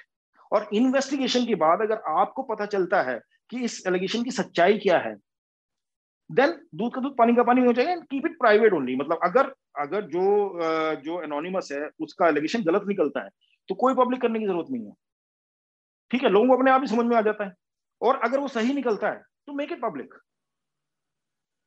That's how I believe. तो ये तो थी उस एलिगेशन की सच्चाई कि एनोनिमस एक allegation. That's an interesting idea, क्योंकि इंडिया का मुझे नहीं पता, पाकिस्तान में तो कोर्ट्स विक्टिम के अगेंस्ट ही होते हैं, जो पावरफुल होते हैं वो उसको एक्सप्लॉइट करते हैं, सिस्टम इस तरह डिजाइंड है। But if there are few prominent feminist जिनकी सब इज्जत करते हैं, इवन अगर अनोनिमस रहना है, अगर एक जूम कॉल पे कोई रैंडम अकाउंट से ज्वाइन करके डिस्कस कर लें या बता दें, maybe there would be some more clarity and I would assume that those women panelists और judges हो, जिस तरह पाकिस्तान में औरत मार्च ऑर्गेनाइजर्स हैं, मैं उन पे लेबर फोर्स नहीं करना चाहता, but people like them, maybe that's an interesting way of resolving these cases, as Sir, opposed to going to the one court thing, where women will get no help. Sir, I think what we need to understand as men is that women in our societies are generally very angry with men, and for good reason. जायज, बिल्कुल। they are very angry, और हम में से किसी को भी ये हक नहीं है उनको ये कहने का, मतलब एटलीस्ट, और if you want to be fair, हम में से किसी को भी ये हक नहीं है कहने का उनको कि यार आप गलत इल्जाम को तो इन्वेस्टिगेट क्यों नहीं करते, बुलाओ, कॉल में लेके आओ, ये करो। मतलब this is not going to, whether it's going to happen or not, I don't know, but it's unfair to put the onus on them, right? Under the circumstances, what you can do is that I will be available for any investigation that you want to do, so that this thing is addressed. अब ये सामने वाला आ ही नहीं रहा है कोई investigate करने के लिए, But what तो does that investigation look like? I was just thinking of ideas with the Zoom call idea कि जब आप कहते हैं I'm open for investigation, what is that potential modality of that what does that look like? भाई आप अपने लेके आए लॉयर्स को और अपनी टीम को, जो भी आपके एक्टिविस्ट वगैरह, जैसे भी आप ठीक समझें, जो भी आप, वो तो कोर्ट का ही मसला पड़ जाएगा ना, अगर लॉयर्स कोर्ट नहीं, कोर्ट में तो बाद में जाती है बात ना। पहले तो आप एक इंटरनल कमेटी बनेगी, जो भी बनती है, वैसे तो मैं कहीं काम नहीं करता, बट इंटरनल कमेटी तो बन सकती है, ऐसी कोई बात नहीं है। आप बना के लेके आओ, आप दिखाओ कि ये जो भी, मतलब आपके पास मटेरियल है, जो आपकी ग्रीवियंस है, कोई तो वजह रही होगी ना। लेकिन आप ग्रीवियंस में आके ये बोल सकते हैं हम कोई प्रूफ देंगे नहीं, हमारे पास कोई प्रूफ नहीं है, तो फिर तो आप ही क्या कर लोगे ऐसी सिचुएशन में, बताओ। देन आप ये देखो ना कि हम जिस तरह के माहौल में रहते हैं,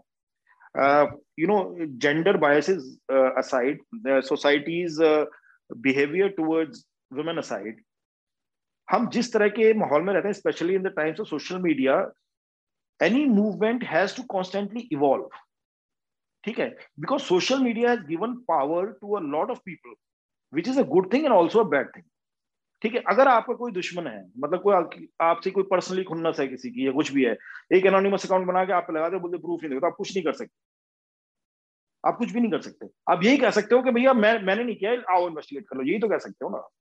तो ये मूवमेंट है, तो मूवमेंट के अंदर ही बहुत सारे ऐसी फोर्सेज होती हैं जो उस मूवमेंट को हाईजैक करके अपने पर्सनल ग्रजेस के लिए भी यूज करती हैं, ठीक है। लेकिन this conversation has to happen amongst women. We are nobody to tell them कि how you should take it forward. हम तो oppressor हैं sir. We come from the oppressor class. So it is not our position.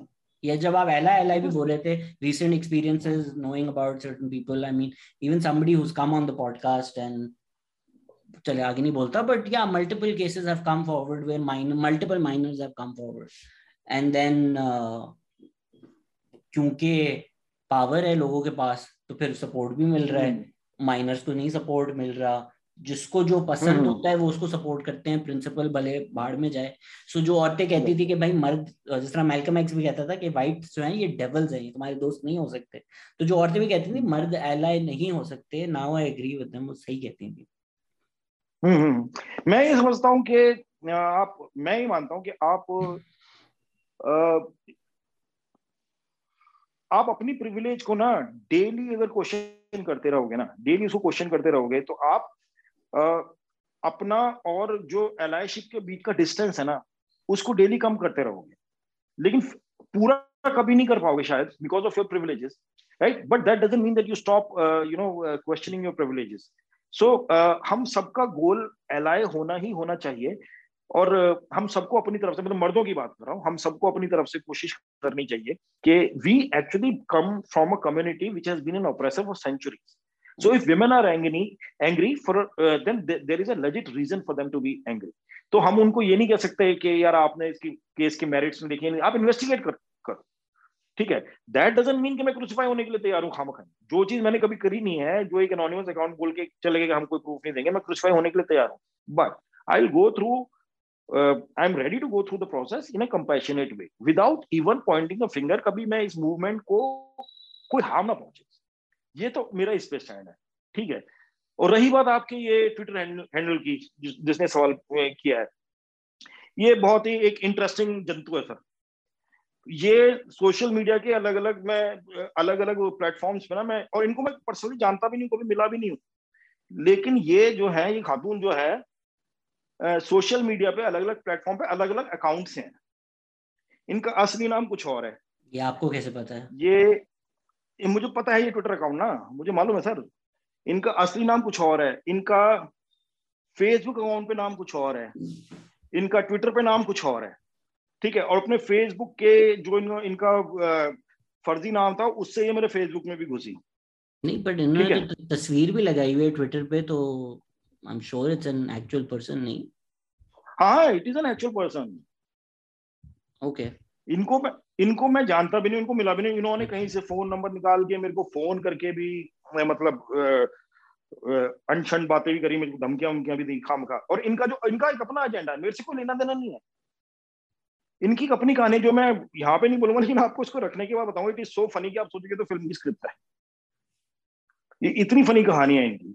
इन्होंने मेरे को phone किया, फिर मैंने मैंने भी, जब इनका फोन, मुझे तो मेरे पास तो नंबर था नहीं, इनका फोन आया तो मैंने भी इनसे बात बात करी। तो ये मेरे को, इन्होंने फिर जाके फेसबुक पे एक पोस्ट लिखा उल्टा करके, मैंने इनको फोन करके धमकी दी, और उसमें मेरा मजाक उड़ाया कि बूमर अंकल को मुझे समझाना पड़ा कि कैसे कैसे होता है ऐसे।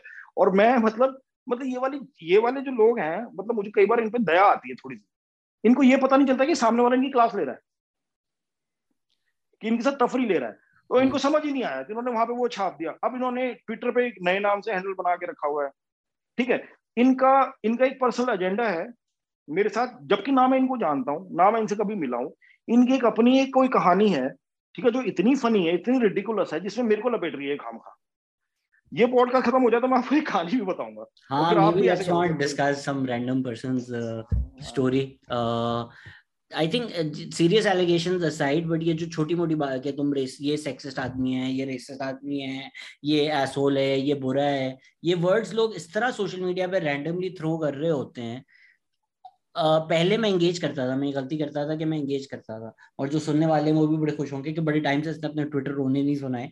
क्योंकि अब मैं रोता ही नहीं हूँ, अब मैं जाके एंगेज ही नहीं करता। भाई, अगर किसी की नजरों में मैं बुरा हूँ, तो मैं उसको बता करके मैं बुरा नहीं हूँ, मैं अच्छा नहीं हो जाऊंगा। तो अगर उसको कोई नींद पॉइंट। बेहतर आती है ये सोच करके मैं बड़ा ही बुरा इंसान हूं, तो तू सो जा।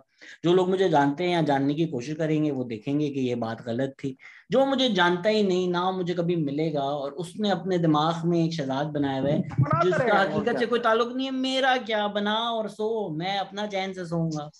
वही वही मैंने भी, मतलब शुरू में जब ये एलिगेशन लगा था, तो मैं भी आई वाज वेरी डिस्टर्ब। मैंने कहा यार, ये मतलब किसी को झूठ बोल के क्या मिलेगा। फिर बाद में मैंने सोचा, जब मुझे मालूम है कि ये सब मैंने किया ही नहीं है, और तो मैं तो फेयर इन्वेस्टिगेशन के लिए तैयार हूं, तो मुझे क्यों अपनी इसमें, why should I lose my sleep over this. And so what, मतलब आप नहीं आ रहे इन्वेस्टिगेशन, तो मैं क्या कर सकता हूँ। और रही बात इनकी, तो ये अगर कोई अपना पर्सन, देखो वही होता है ना कि ये 20 समथिंग जो है, इनको, इनकी सारी जिंदगी ना इंस्टाग्राम फेसबुक ट्विटर पे ही चलती है। कितने फॉलोवर हो गए, कितना वो हो गया, क्या इसमें हम क्रिएट करें कि मेरे फॉलोवर बढ़ जाए। अरे यार, करो ना अपनी लाइफ में, अपने अपना एजेंडा दूसरों पे मत थोपो ना यार। आपको कोई मना थोड़ी कर रहा है, कुछ भी करो आप। एंड देयर इज सम और जब पकड़े, फिनोमेनन। जी, जी, जी, वही, जब पकड़े जाओ तो एक्सेप्ट कर लो।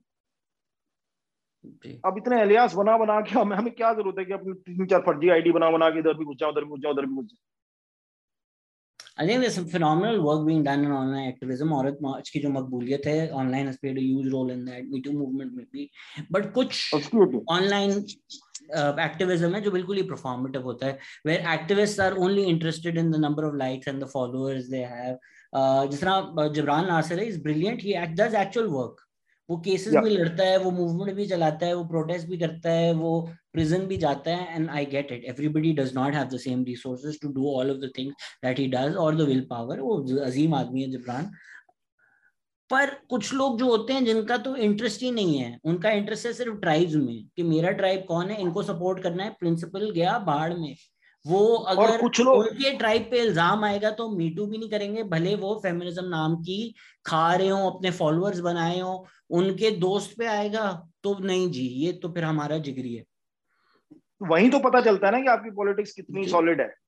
और कुछ लोग तो ऐसे हैं जिनको, कुछ लोग सोशल मीडिया पे ऐसे हैं जिनको जिनकी पॉलिटिक्स कुछ नहीं है, लेकिन उनको प्रोटेस्ट में दिखना है। वहां पे जो औरत मार्च में मुझे दिखना है, मेरी एक तस्वीर होनी चाहिए कि मैं औरत मार्च में हूँ।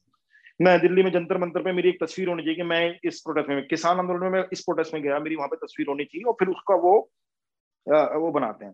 हम्म। कहने के लिए इतना बहुत कुछ है, आउटरीच के लिए इतना बहुत कुछ है इनकी, और इनकी आउटरीच से ही पता चल जाता है कि किस लिए ये कर रहे हैं। तो इस तरह की जमात इकट्ठी हुई है, but this is a product of the time that we live in. ये सोशल मीडिया का ही प्रोडक्ट है, और हम ये डिनाई नहीं कर सकते कि ऐसा नहीं होगा। ऐसा होगा, इस तरह के भी लोग मौजूद हैं, इस तरह के भी बहुत। और जैसे मैं पहले बोल रहा था ना कि अगर कोई पिछड़ी कम्युनिटी में है, ऑप्रेस्ड कम्युनिटी में है, तो जरूरी नहीं है कि वो बेईमान नहीं होगा। तो हम ये भी मानना चाहिए हमको कि if we consider women equal human beings as men, तो we should also afford them equal opportunity to be as evil as man. I mean, ये सुनने में बहुत अजीब सी हाँ लगती है, नहीं नहीं, सही बट बात है। होता है। हाँ। अगर कोई कोई मतलब उसमें चालबाजी कर रहे हैं, कोई मैनिपुलेटिव है, कोई कुछ है, तो आदमी भी है भाई। आई एम नॉट सेइंग चल, two wrongs make it right. मैं आई कह एम रहा हूँ नॉट चले, सेइंग। अगर औरतें करती है वो अपना हक निभा रही हैं कि यार उनके साथ इतने साल बुरा हुआ है, चले कुछ बुरा कर ले वो भी, गुलाब गैंग बना लें। ये जो मर्द बीच में घुसते हैं ना हर चीज में और बोलते हैं मैं, मेरे को सब कुछ पता है। मेरा एक दोस्त है, वो फेमस आदमी है, बहुत अच्छा आदमी है, बहुत अच्छा आदमी है। उसके बारे में भी किसी ने रिसेंट ट्वीट किया था, इसकी शक्ल देखकर मुझे मीटू वाइब्स आती हैं, mark my tweet down, he will eventually get exposed. अब ये मर्द कोई एक ट्वीट कर रहा है, इस मर्द के दिमाग में मीटू मजाक है कि यार ये बंदा मुझे नहीं पसंद, मैं चाहता हूं कल को इसको पे मीटू लग जाए। For him it's a way of getting somebody he doesn't like cancel, he doesn't care about कि उसका कोई विक्टिम हो, उसके साथ बुरा हुआ, उसको कोई जस्टिस मिले। उसके अपने जहन में जी मुझे मीटू मीटू वाइब्स क्या आती है किसी की शक्ल देखकर। आई हाँ। Mean like imagine the depravity of that mind who sits alone at night, feels shit about himself, looks at somebody famous and is so jealous and is so like hateful about his own life, that is wishing कि एक victim भी हो और इसका victim हम हो, उसके साथ एक लड़की के साथ भी बुरा हो, ताकि मैं चैन से सो सकूं और बोलूं हाँ मैंने कहा था ना मुझे मीटू हाँ, वाइब। तो ये व्हाट अ ये पर्सनल डिस्गस्टिंग एजेंडा मैन, हो गया ना। व्हाट अ ये disgusting personal agenda, disgusting man. Personal agenda लेके और मीटू मूवमेंट के ऊपर पिगी बैक करने, इस तरह के बहुत लोग मौजूद हैं। इस तरह के बहुत लोग हैं, और वो एक्सपोज होंगे, अपने आप ही एक्सपोज होंगे। जो जिसने मेरे खिलाफ, जो मास्टरमाइंड है ना ये मेरे खिलाफ एलिगेशन की, वो अपने आप ही एक्सपोज होगा, अपने आप ही अपने ट्वीट ट्वीट से अपने आप को एक्सपोज करे जा रहे हैं। एंड मुझे कुछ कर जी। मुझे कुछ करना भी नहीं पड़ा। मैंने खाली एक स्टेटमेंट दी कि मैं तैयार हूं इन्वेस्टिगेशन के लिए, लेकिन वो अपने आप ही अपने ट्वीट ट्वीट और इंस्टाग्राम पोस्ट वगैरह से, मैं तो अब देखता भी नहीं, लोग देख दाख के मेरे को बताते कि यार अब तो खैर बहुत काफी टाइम हो गया, मेरे वो मेरे अपने आप ही वर्ड्स एक्सपोज हो गए। मेरे वर्ड्स बहुत ज्यादा लोग ट्विस्ट करके एक ट्वीट में लिख देते हैं कि इसने ये बोला, तो मैं क्लैरिफाई कर दूं, मैं जिन मर्दों की बात कर रहा हूँ वो मर्द हैं जो मीटू पे पिगी बैंक करते हैं। मैं उनकी बात नहीं कर रहा जो मर्द अपनी हाँ। स्टोरी से आते हैं और मर्दों ने उनके साथ क्या किया, वो सर्वाइवर्स हैं, उनके पास मेरा फुल सपोर्ट है, वो अपनी स्टोरी सुना रहे हैं। एंड एब्सोल्युटली बॉयज और मर्दों के साथ भी ये बहुत ज्यादा कॉमनली होता है। So more power to all of them, those are not people I am talking about, they have my support, full support. अच्छा हुआ डिस्क्लेमर डाल दिया। सर आपको नहीं पता, यहाँ पे बस लोगों को मजा आता है तो बस को ट्वीट कर देता है, वो हो ट्विस्ट करके।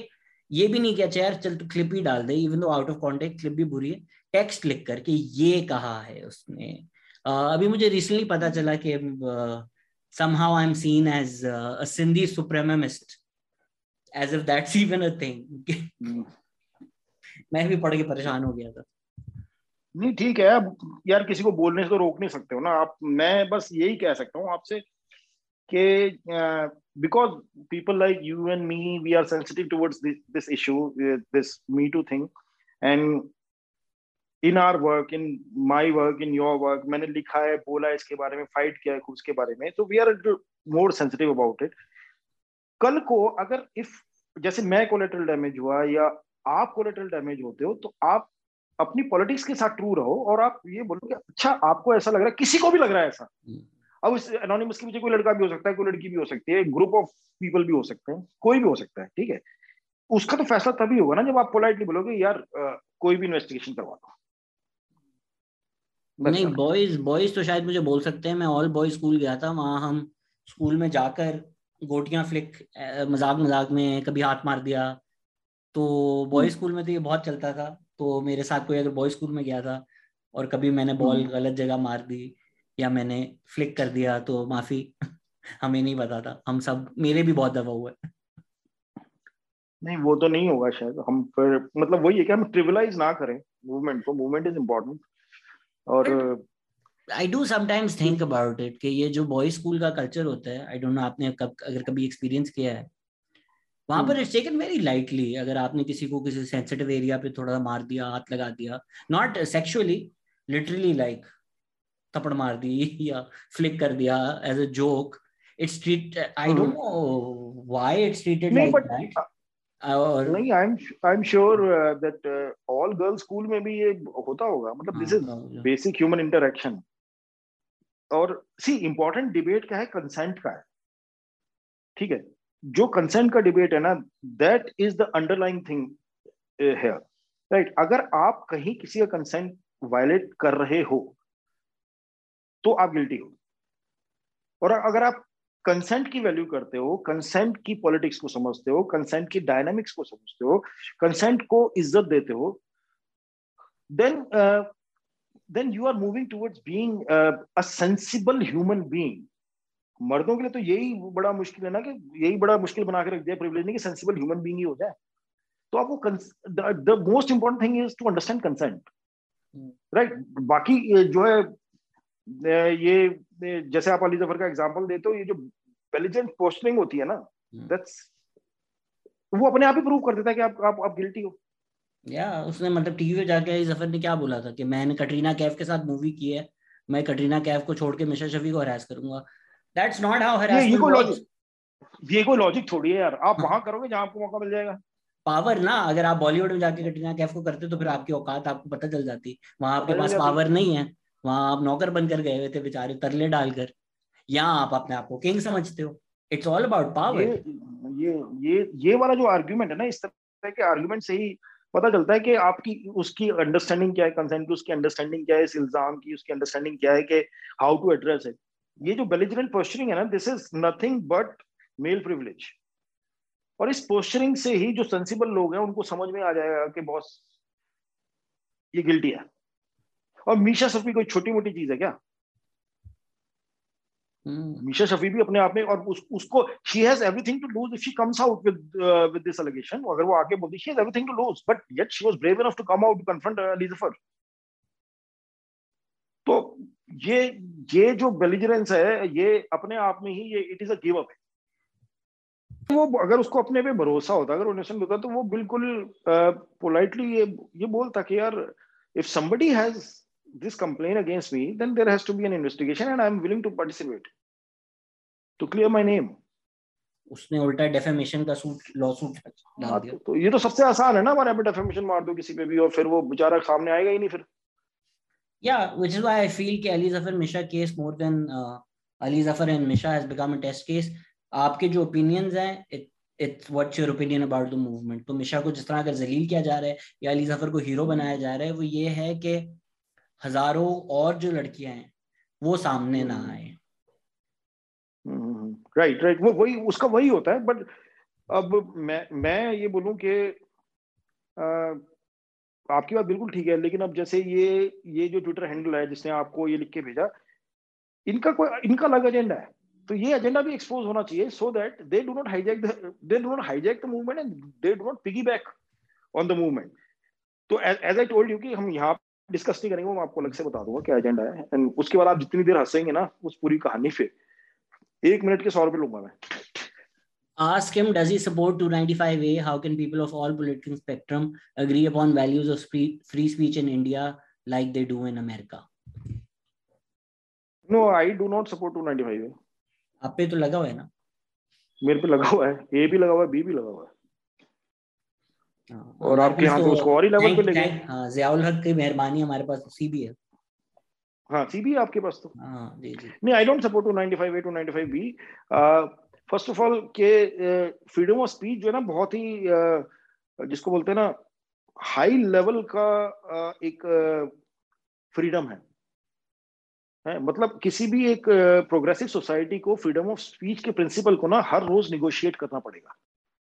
मतलब कोई एक एब्सोल्यूट पोजीशन नहीं नहीं आएगी कि अब हमने इसको पूरी तरीके से समझ लिया है कि फ्रीडम ऑफ स्पीच क्या है, because freedom of speech is dependent on a lot what is happening in your society. आपकी सोसाइटी की जो फॉल्ट लाइंस हैं उन पे डिपेंड करता है, आपकी सोसाइटी में जो ट्रबल्स हैं उन पे डिपेंड करता है, आपकी आपकी सोसाइटी में जो सेंसिबिलिटीज हैं उन पे डिपेंड करता है। तो फ्रीडम ऑफ स्पीच तभी एग्जिस्ट कर सकता है जब उसके नीचे जो सोसाइटी है उसकी फॉल्ट लाइंस को एड्रेस किया जा सके, उसके अंदर जो इनसिक्योरिटीज है उनको एड्रेस किया जा सके, और उसको एड्रेस करने के लिए एक बहुत तगड़ा पॉलिटिकल मूवमेंट, पॉलिटिकल विल चाहिए। वो एड्रेस होगा तभी वो जो फ्रीडम ऑफ स्पीच का जो आर्ग्यूमेंट है वो और ज्यादा रिफाइन होता रहेगा, होता रहना चाहिए। लेकिन इंपॉर्टेंट बात यह है कि जो अंडरलाइंग सोसाइटी है उसके जो इल्स है, उसकी जो फॉल्ट लाइंस है, उसकी जो इनसिक्योरिटीज हैं, उसकी जो भी कमियां हैं उनको एड्रेस करना बहुत जरूरी है। अब जैसे आपको याद होगा कि एआईबी ने बहुत साल पहले, कुछ साल पहले एक रोस्ट किया था, नॉकआउट, ठीक है ना, एआईबी नॉकआउट जी। अब वो नॉकआउट है नहीं मुझे पता नहीं है, पर उस हाँ पर काफी नॉकआउट बहुत हंगामा हो अच्छा गया था। था जी जी जी। कि लोगों ने शोर मचाया कि ये जो है ऑब्सीन है, और कुछ लोगों ने बोला डेफेमेटरी भी बोला, कुछ लोगों ने है। प्रॉब्लम ये है कि जिन लोगों को ऑब्सीन लगा उनको ऑब्सीन क्यों लगा, because there is a huge divide. जहां पे एआईबी का जो ऑडियंस वहां पे बैठा हुआ था उनको नहीं लगा वो ऑब्सीन। तो ये जो डिवाइड है सोसाइटी का, ये जो गैप है, इस गैप को खत्म करने के लिए और एटलीस्ट कम करने के लिए एक जबरदस्त पॉलिटिकल विल चाहिए। जब वो गैप कम हो जाएगा तभी फ्रीडम ऑफ स्पीच अपने आप ही एलिवेट होगा। लेकिन हमारे यहाँ क्या होता है, और दुनिया भर में हर जगह ही होता है, हमारे तो कुछ ज्यादा ही होता है कि इस गैप को ना और ज्यादा बढ़ाता चले जाते हैं ताकि वो फ्रीडम ऑफ स्पीच जो है ना वो कम होता चला जाए और कोई बोले ना कुछ। हम चुपचाप फिर से गुलाम रियासत बन जाए। भगत सिंह ने बोला था कि जो जो जो ब्राउन जब गुलामी करवाएगा ना वो ज्यादा खतरनाक होगी। तो मैं नहीं एग्री करता 295 ऐसे। और having said that, hate speech कोई फ्री स्पीच नहीं है, ठीक है। फ्री स्पीच का मतलब ये नहीं होता कि आप किसी को मतलब मारने की धमकी दे दो, आप किसी को बोलो कि this woman should be raped in public, ये कोई फ्री स्पीच थोड़ी है। ये तो कुछ कन्वोल्यूटेड सा आपको माइंड सेट है जो आप इस तरह से दिखा रहे हो। फ्रीडम ऑफ स्पीच के लिए रोज बात करनी बहुत जरूरी है। Just like most of the other important things, you have to make them a part of your everyday conversation. और जो नहीं पसंद वो सुनने की काबिलियत और बर्दाश्त होनी चाहिए। लोग स्टूपिड बर्दाश्त होनी आर्गुमेंट चाहिए। करते हैं कि भाई फ्रीडम ऑफ मूवमेंट होनी चाहिए, बिल्कुल होनी चाहिए, तो मैं चलकर बाहर किसी को टक्कर मार दूं, नहीं वो इलीगल है, वो असॉल्ट नहीं, है, वो मैं मार रहा हूँ किसी को जाकर। तो ये जो कहते हैं बिल्कुल फ्रीडम ऑफ थोड़े। स्पीच एब्सोल्यूट, भाई हेट स्पीच वो आप लिटरली, मैं अगर आपको रोज फोन करूं कि संजय तू यहाँ रहता है, मैं आ रहा हूँ रात को मर्डर करने, वो फ्रीडम ऑफ स्पीच नहीं है, वो थ्रेट है। उसके लिए मैं जेल में नो, जाऊंगा क्योंकि मैं थ्रेट कर रहा हूँ दूसरे इंसान को। बिल्कुल। सो ये सब चीजें समझने के लिए सोसाइटी को भी एक सर्टेन लेवल ऑफ एजुकेशन, एक मॉरल रिस्पॉन्सिबिलिटी और थोड़ा सा इंटेलेक्चुअली इवॉल्व होना पड़ेगा सोसाइटी को, जिसकी बहुत बड़ी जिम्मेदारी स्टेट के ऊपर होती है, पॉलिटिक्स के ऊपर होती है। एक स्टेट की विल होनी चाहिए कि हमें अपना जो माशरा है, जो हमारा मुल्क है, उसको उसको हमें कैसा बनाना है। अगर आपको डिवाइड ही क्रिएट करना है, because divide and rule is the simplest way to exploit a population, अगर आपको वो करना है तो फिर तो यही लड़ते रहोगे। मैं तो ज्यादा से ज्यादा स्टेटलेस सोसाइटीज में यकीन कर रहा हूँ। स्टेट के बेसिक रूल्स होने चाहिए कि भाई यार ये रूल्स ऑफ गवर्नेंस हैं, इसके अंदर रहो। हमारे यहाँ तो स्टेट बोलता है भाई तू 9 बजे उठेगा, पहले ये दांत ब्रश करेगा, फिर खाना खाएगा। स्टेट ना आपके घर, बिस्तर, दिमाग, हर चीज में घुसा हुआ है। बिल्कुल, मतलब दो लोग बिस्तर हर में हर क्या कर जगह। रहे हैं, उसके स्टेट का काम क्या है भाई। बिल्कुल बिल्कुल बिल्कुल। हमारे स्टेट्स का इंटरेस्ट रहता है कि नहीं भाई हम हर चीज रेगुलेट करेंगे। किसी ने पूछा है हिंदुइज्म और हिंदुत्व में क्या फर्क है। यार मैं तो एथीस्ट आदमी हूँ यार, मुझसे ना पूछें ये सब। Okay, next question is asking about raids on NewsClick and Newslaundry. क्योंकि आई थिंक आपने नवंबर में आना था, ये शायद अराउंड उस टाइम हुए होंगे। तो उन्होंने राय पूछी। हाँ हाँ हाँ हाँ, रेड्स हुए थे उन पे। तो वही बात है कि वो फ्री स्पीच पे अटैक है, मतलब उनको लग रहा है कि ये रिपोर्टिंग हमारे खिलाफ कर रहे हैं, तो स्केयर टैक्टिक्स है उनके ऊपर। ईडी की, आईटी की रेड्स डलवाई हैरेस करने के लिए, एक फियर डालने के लिए कि either you toe the line और be ready to face the consequences, which is the tried and tested पुरानी टेक्निक है, इट डजंट वर्क। और तो ये कर रहे हैं, ये हुआ था। Newslaundry is a great organisation, मुझे भी बुलाया था, मेरा इंटरव्यू देखे जाकर वहां पर। बहुत मजा आया था मुझे अरे वाह। उनसे बात करके। आई थिंक इसके हम्म जर्नलिस्ट को तो इन लोगों ने कोई स्पेस दी ही नहीं है। हमारे पीछे शायद हमारी इतनी औकात नहीं है जितनी हमें अटेंशन मिलती है गवर्नमेंट और स्टेट से। लेकिन कुछ बचा नहीं है ना जर्नलिस्ट के साथ। जो हाल के पाकिस्तान में भी मीडिया एक नैरो स्पेक्ट्रम में क्रिटिसाइज भी कर सकता है। बचे ही आई थिंक सिर्फ कॉमेडियंस हैं, जो last bastions of freedom of speech है। वरना तो हम्म, उन्होंने कुछ भी नहीं छोड़ा। हाँ सही बात है। बट लेट्स सी कब तक चलता है ये। कि किसी ने मैं नहीं भी। मानता कि जो जो सीरियस कॉमिक्स हैं, जो people who talk about issues will और can be silence, they will figure out a way to you know convey their thoughts and ridicule the powers, they will find a way. I और उनको agree. चुप कराने के लिए तरीके बहुत जगहों से आए जाते हैं। देखो, आप पब्लिक में होते हो, आप बोलते हो, तो बहुत सारे लोग आपके दुश्मन बन जाते हैं, ठीक है। आपको चुप कराने के बहुत तरीके हैं। आपको आपके ऊपर केस लगा दिए जाए, आपके ऊपर एलिगेशन लगा दिया जाए, मत आपके देना ऊपर, आइडियाज आप गवर्नमेंट को मेरी। नहीं नहीं, ऑलरेडी है ये, आपके ऊपर करप्शन का कुछ लगा दे, इनकम टैक्स का कुछ लगा दे, फिर आप एक मतलब, भाई आप क्या मतलब चक्कर ही काटते रह जाओगे खामखा के भैया ये नहीं है, वो नहीं, ये रहे मेरे पेपर्स, ये रहा मेरा फलाना, ये रहा वो चीजें मैं दे दो। These are the way to, because हमारे यहाँ तो जो प्रोसेस इज पनिशमेंट ना। हम्म। अगर आपके ऊपर एक मुकदमा हो जाए तो आप उसके धक्के खाते खाते आपकी पनिशमेंट हो जाएगी। ये that's the whole logic of defamation law suits. कि बस Yeah. कोर्ट आए, जलील हो रोज, हम्म, पेशियों पे पेशियां हो, जजमेंट भले जो भी आए उससे फर्क नहीं पड़ता, जलील होना जरूरी है। हम्म, इसलिए डेफेमेशन काउंटर डेफेमेशन लगते रहते हैं यहाँ पर। जी जी जी। ये इसी से लिंक्ड ही किसी ने सवाल पूछा था, why has comedian replaced journalist in today's India and people looking at comedian as a source of information and knowledge. गलत करते हैं, मत देखें, हमें खुद नहीं पता कुछ भी। And comedy on religion is really necessary, और comedians are not able to concentrate on different content due to political issues of today's time। 3 सवाल पूछ लिए नहीं, उन्होंने एक सवाल के जवाब में। पहला तो उनका सवाल ये था कि कॉमेडियन जर्नलिज्म वाला, तो यार ये सवाल तो आप अपने आप से पूछिए कि क्यों ऐसा है कि जर्नलिस्ट जर्नलिस्ट नहीं रहे और कॉमिक्स जो है वो they are talking about issues. This is a question for you to ponder कि ऐसा क्यों है, और आपके आसपास आपके घर में लोगों से बात करें तो आपको उसका जवाब वही मिल जाएगा। दूसरा ये कि रिलीजन के ऊपर मजाक क्यों बनाते हैं, तो यार अब रिडिकुलस चीज कुछ लगेगी तो उसका मजाक तो बनेगा ही ना यार। अब अगर मार्क्स बोल रहे हो ओपियम ऑफ मासेस, तो हम ओपीएम को मजाक ना बढ़ाएं क्या? और तीसरा सवाल क्या था उनका? People looking at comedian as a source of information and knowledge. ये था कि बाकी कंटेंट खत्म हो गया है क्या, पॉलिटिकल इश्यूज मतलब। नहीं, पॉलिटिकल नहीं, इश्यूज का ही तो रिलीजन, सबसे ज्यादा कंटेंट है भाई। तो रिलीजन तो पॉलिटिकल इशू ही है ना फिर। हाँ, आप इस तरह रिलीजन इज करते अ हैं। Political issue. आप शो करते हैं everywhere religion Bharat, is a political issue. आप शो करते हैं भारत एक मौज, मैं भी सोच रहा हूँ उसी फॉर्मेट पे शुरू कर दूं, पाकिस्तान एक फौज। कर दो, हमारे यहाँ तो अभी मौज चल रही है, फौज पे किया तो फिर देख लेना यार। हाँ, मुझे अभी गायब होने का कोई शौक नहीं। आपको थोड़ा लिबरल से डर नहीं लग रहा? मुझे तो ठीक है, राइट तो जो साइलेंसिंग करता है ये करता है, बट मुझे आजकल बड़ा डर लग रहा है कि ये साइलेंसिंग, डी प्लेटफॉर्मिंग, बैनिंग, ये लेफ्ट और लिबरल्स की तरफ से इतनी ज्यादा आ रही है, और वो बिग टेक को या ट्विटर को। और मैं उनको हम्म, समझाता रहता हूँ कि भाई ये तुम्हारे एलाइज नहीं है। वही ट्विटर जो अमेरिका में फ्रीडम ऑफ स्पीच की बात करता है, वो जब इंडियन गवर्नमेंट उनको अकाउंट देती है उनको बंद कर देता है, पाकिस्तान गवर्नमेंट जब उनको अकाउंट देती है उनको बंद कर देता है। आप अगर बिग हम्म, टेक को या स्पॉटिफाई को बोले भाई तू जो रोगन को कैंसिल करते हैं, आज वो उसको कैंसिल करेंगे, डी प्लेटफॉर्म करेंगे जिससे आप डिसएग्री करते हैं।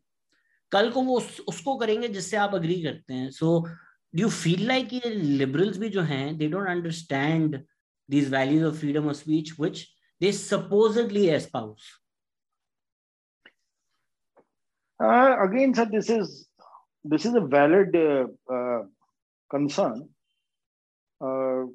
एक तो ये कैंसिल का सीन क्या है कि ये वन अपमैनशिप पे भी चल रहा है, जितना मैंने थोड़ा बहुत देखा है। जो सीजन्ड एक्टिविस्ट हैं, जो जिन्होंने वास्तव में ब्लड एंड स्वेट बहाया है किसी एक्टिविज्म में और ग्राउंड पे कुछ काम किया है, वो मेरे ख्याल से इस कैंसिलेशन वगैरह के चक्कर में नहीं है। ये जो वो यंग ब्रिगेड जो मैंने बात करी ना, जिनको जिनका ब्लड स्वेट नहीं बहा है, जिनका जो and I am sounding very judgemental here right now, but this is what I have seen. I am sure आप और मैं उस उम्र में इससे भी बुरे थे, so they are at least thinking about these things. हम तो पता नहीं हमारे टाइम में 16-18 साल में क्या ही कर रहे थे। हाँ, मैं ही कह रहा था कि मैंने देखा है ना, I may be wrong but I keep on discussing this with lot of people, and lot of people are carrying the same impression that there is एक पूरा तबका क्रिएटेड है और सोशल मीडिया पे जिनका लाइफ का इकलौता गोल ये है कि सोशल मीडिया पे मेरे कितने फॉलोअर्स हैं और मैं क्या करूं ऐसा कि जिससे मैं एक वॉइस बन जाऊं, मेरे फॉलोअर्स हो जाए। उसके बड़े आसान तरीके आजकल हो चुके हैं, जैसे मैंने बोला, फोटो साइट पे दिख जाओ या कोई कंट्रोवर्सी क्रिएट कर दो, उससे आप इमीडिएटली फॉलोअर्स आपके बढ़ जाएंगे। ये सब वो बहुत सारे लोग करते हैं और सोशल मीडिया इस्तेमाल भी करते हैं। अब लिबरल ब्रिगेड का अगर आप कहें कि वो वही एक दूसरे को कैंसिल करने में लगे हुए हैं, जो कैंसिल कल्चर है, well I don't know, maybe they want a perfect revolution, right. आप ये देखो ना कि अगर कोई एंटी फाशिस्ट है, ठीक है, और बहुत फियर्सली एंटी फाशिस्ट है, but at the same time he is a misogynist, ठीक है, liberals will point it out. That is one important thing about being a liberal. Okay, you may be anti-fascist, but if you are a misogynist, you will be pointed out. You will be called out, as they say it. And that's why they are liberals. Liberal thought process का यही तो एक वो है कि आप right wing का तो सिंपल है ना सर, राइट विंग का तो एक वन पॉइंट एजेंडा है कि बस आप चाहे मिसोजिनिस्ट हो, कुछ भी हो, लेकिन आप जो है हमारी साइड से बोल रहे हैं, कोई फर्क नहीं पड़ता। राइट विंग का मंत्र मैं आपको एक लाइन में बताता हूँ, चूतिया है ये इम्पोर्टेंट नहीं है, हमारा लड़का है ये इम्पोर्टेंट, ये इम्पोर्टेंट। हाँ हाँ ये हाँ, उनका बस। हाँ, तो लिबरल का तो बिल्कुल, लिबरल का ये जो सोचना है कि आपको हर बॉक्स चेक करने हैं, ये that is the whole idea ना। मतलब that's why you are a liberal, because your thought process is so developed that you can see कि किसी बंदे की जो फियर्स एंटी फासिस्ट रेटोरिक है, उसके बीच में आप उसकी मिसोजिनी और उसका कास्टिज्म देख पाते हो। That's why you are a liberal. But that's not what I was getting at. What I was getting at is they're looking at allies in the wrong places. जिस तरह स्टेट है, state आपका ally नहीं है, big tech आपका ally नहीं है, तो ठीक है आप ट्विटर को बोलो कि यार अर्नब ने आज मिसोजिनस बात की है, अर्नब को ट्विटर से डिलीट कर दो। आप कैंपेन चलाओ कि यार अर्नब ने मिसोजिनस बात, क्योंकि आपको अर्नब से नफरत है, वो कर भी दे। लेकिन कल को जब वो राइट विंग कैंपेन चलाएगा कि जी एक मुस्लिम एक्टिविस्ट ने जेएनयू में जो बात की थी वो मिसोजिनिस्ट है, और वो ट्विटर को लिखेगा, तो वो भी ट्विटर से गायब होगा। Because again big tech is not your ally. Big tech will always cave into capitalism, to sponsorships, to governments. Government of India Twitter को जिस तरह लिखती है कि बेटा अगर इंडिया में ऑपरेट करना है, इन अकाउंट को गायब करो, वो कर देगा। तो आप उसके पीछे जा रहे हो कि बैन करो, फ्रीडम ऑफ स्पीच दो, और उनको ये पावर दे रहे हो कि भाई आपके पास ये पावर है करने की। it's the wrong strategy. Big tech is not your ally. हाँ, सही बात है, नहीं होगा वो एलाई तो। लेकिन एक बात ये भी है कि राइट विंग किसी को मिसोजिनिस्ट नहीं बुलाएगा। नहीं हमारे यहाँ नहीं हमारे यहाँ कोऑप्ट हो चुके हैं ये सारे जो लफ्ज है ना, misogyny, misogynist, racist, sexist, problematic, हमारे यहाँ राइट विंग कोऑप्ट कर चुकी है। असद अली तूर हैं एक जर्नलिस्ट, उन पे तो केस कर दिया कि ये भाई मिसोजिनिस्ट है, क्योंकि वो anti government, anti state vlogs बनाता है, उस पर केस कर दिया इस बात पर। सो हमारे यहाँ राइट विंग सारे ही आइडियाज को ऑप्ट कर चुका है और सारे दिन यही करता रहता है कि लेफ्ट पे सब लोग ऐसे। आइडियाज मत दो यार आप हमारे राइट विंग को थोड़ा। सर थैंक यू, आपने वक्त दिया। एज ऑलवेज हमने सैड बातें की है, कोई आप मस्बत न्यूज, जिस तरह अली आफ्ताब जिसको कहते हैं, कोई हैप्पी थॉट्स पे हमें आज छोड़ना चाहेंगे? सर चाहता तो हूँ, लेकिन कोई हैप्पी थॉट आ नहीं रहा है, जैसे ही आता है अच्छा मैं आपको फोन करके वो कहानी बताऊंगा ना, उससे बहुत खुश हो जाओगे आप। चले हम लोग लोगों को अलविदा करते हैं और फिर सीक्रेट कहानी सुनते हैं। अगली पॉडकास्ट पे मैं लीक कर दूंगा वो वाली कहानियां। थैंक यू एवरीबॉडी फॉर ना ना ना लिसनिंग। मजाक कर रहा हूँ। ऑलराइट एवरीबॉडी, ठीक है सर भाई, खुदा हाफिज। हाफिज।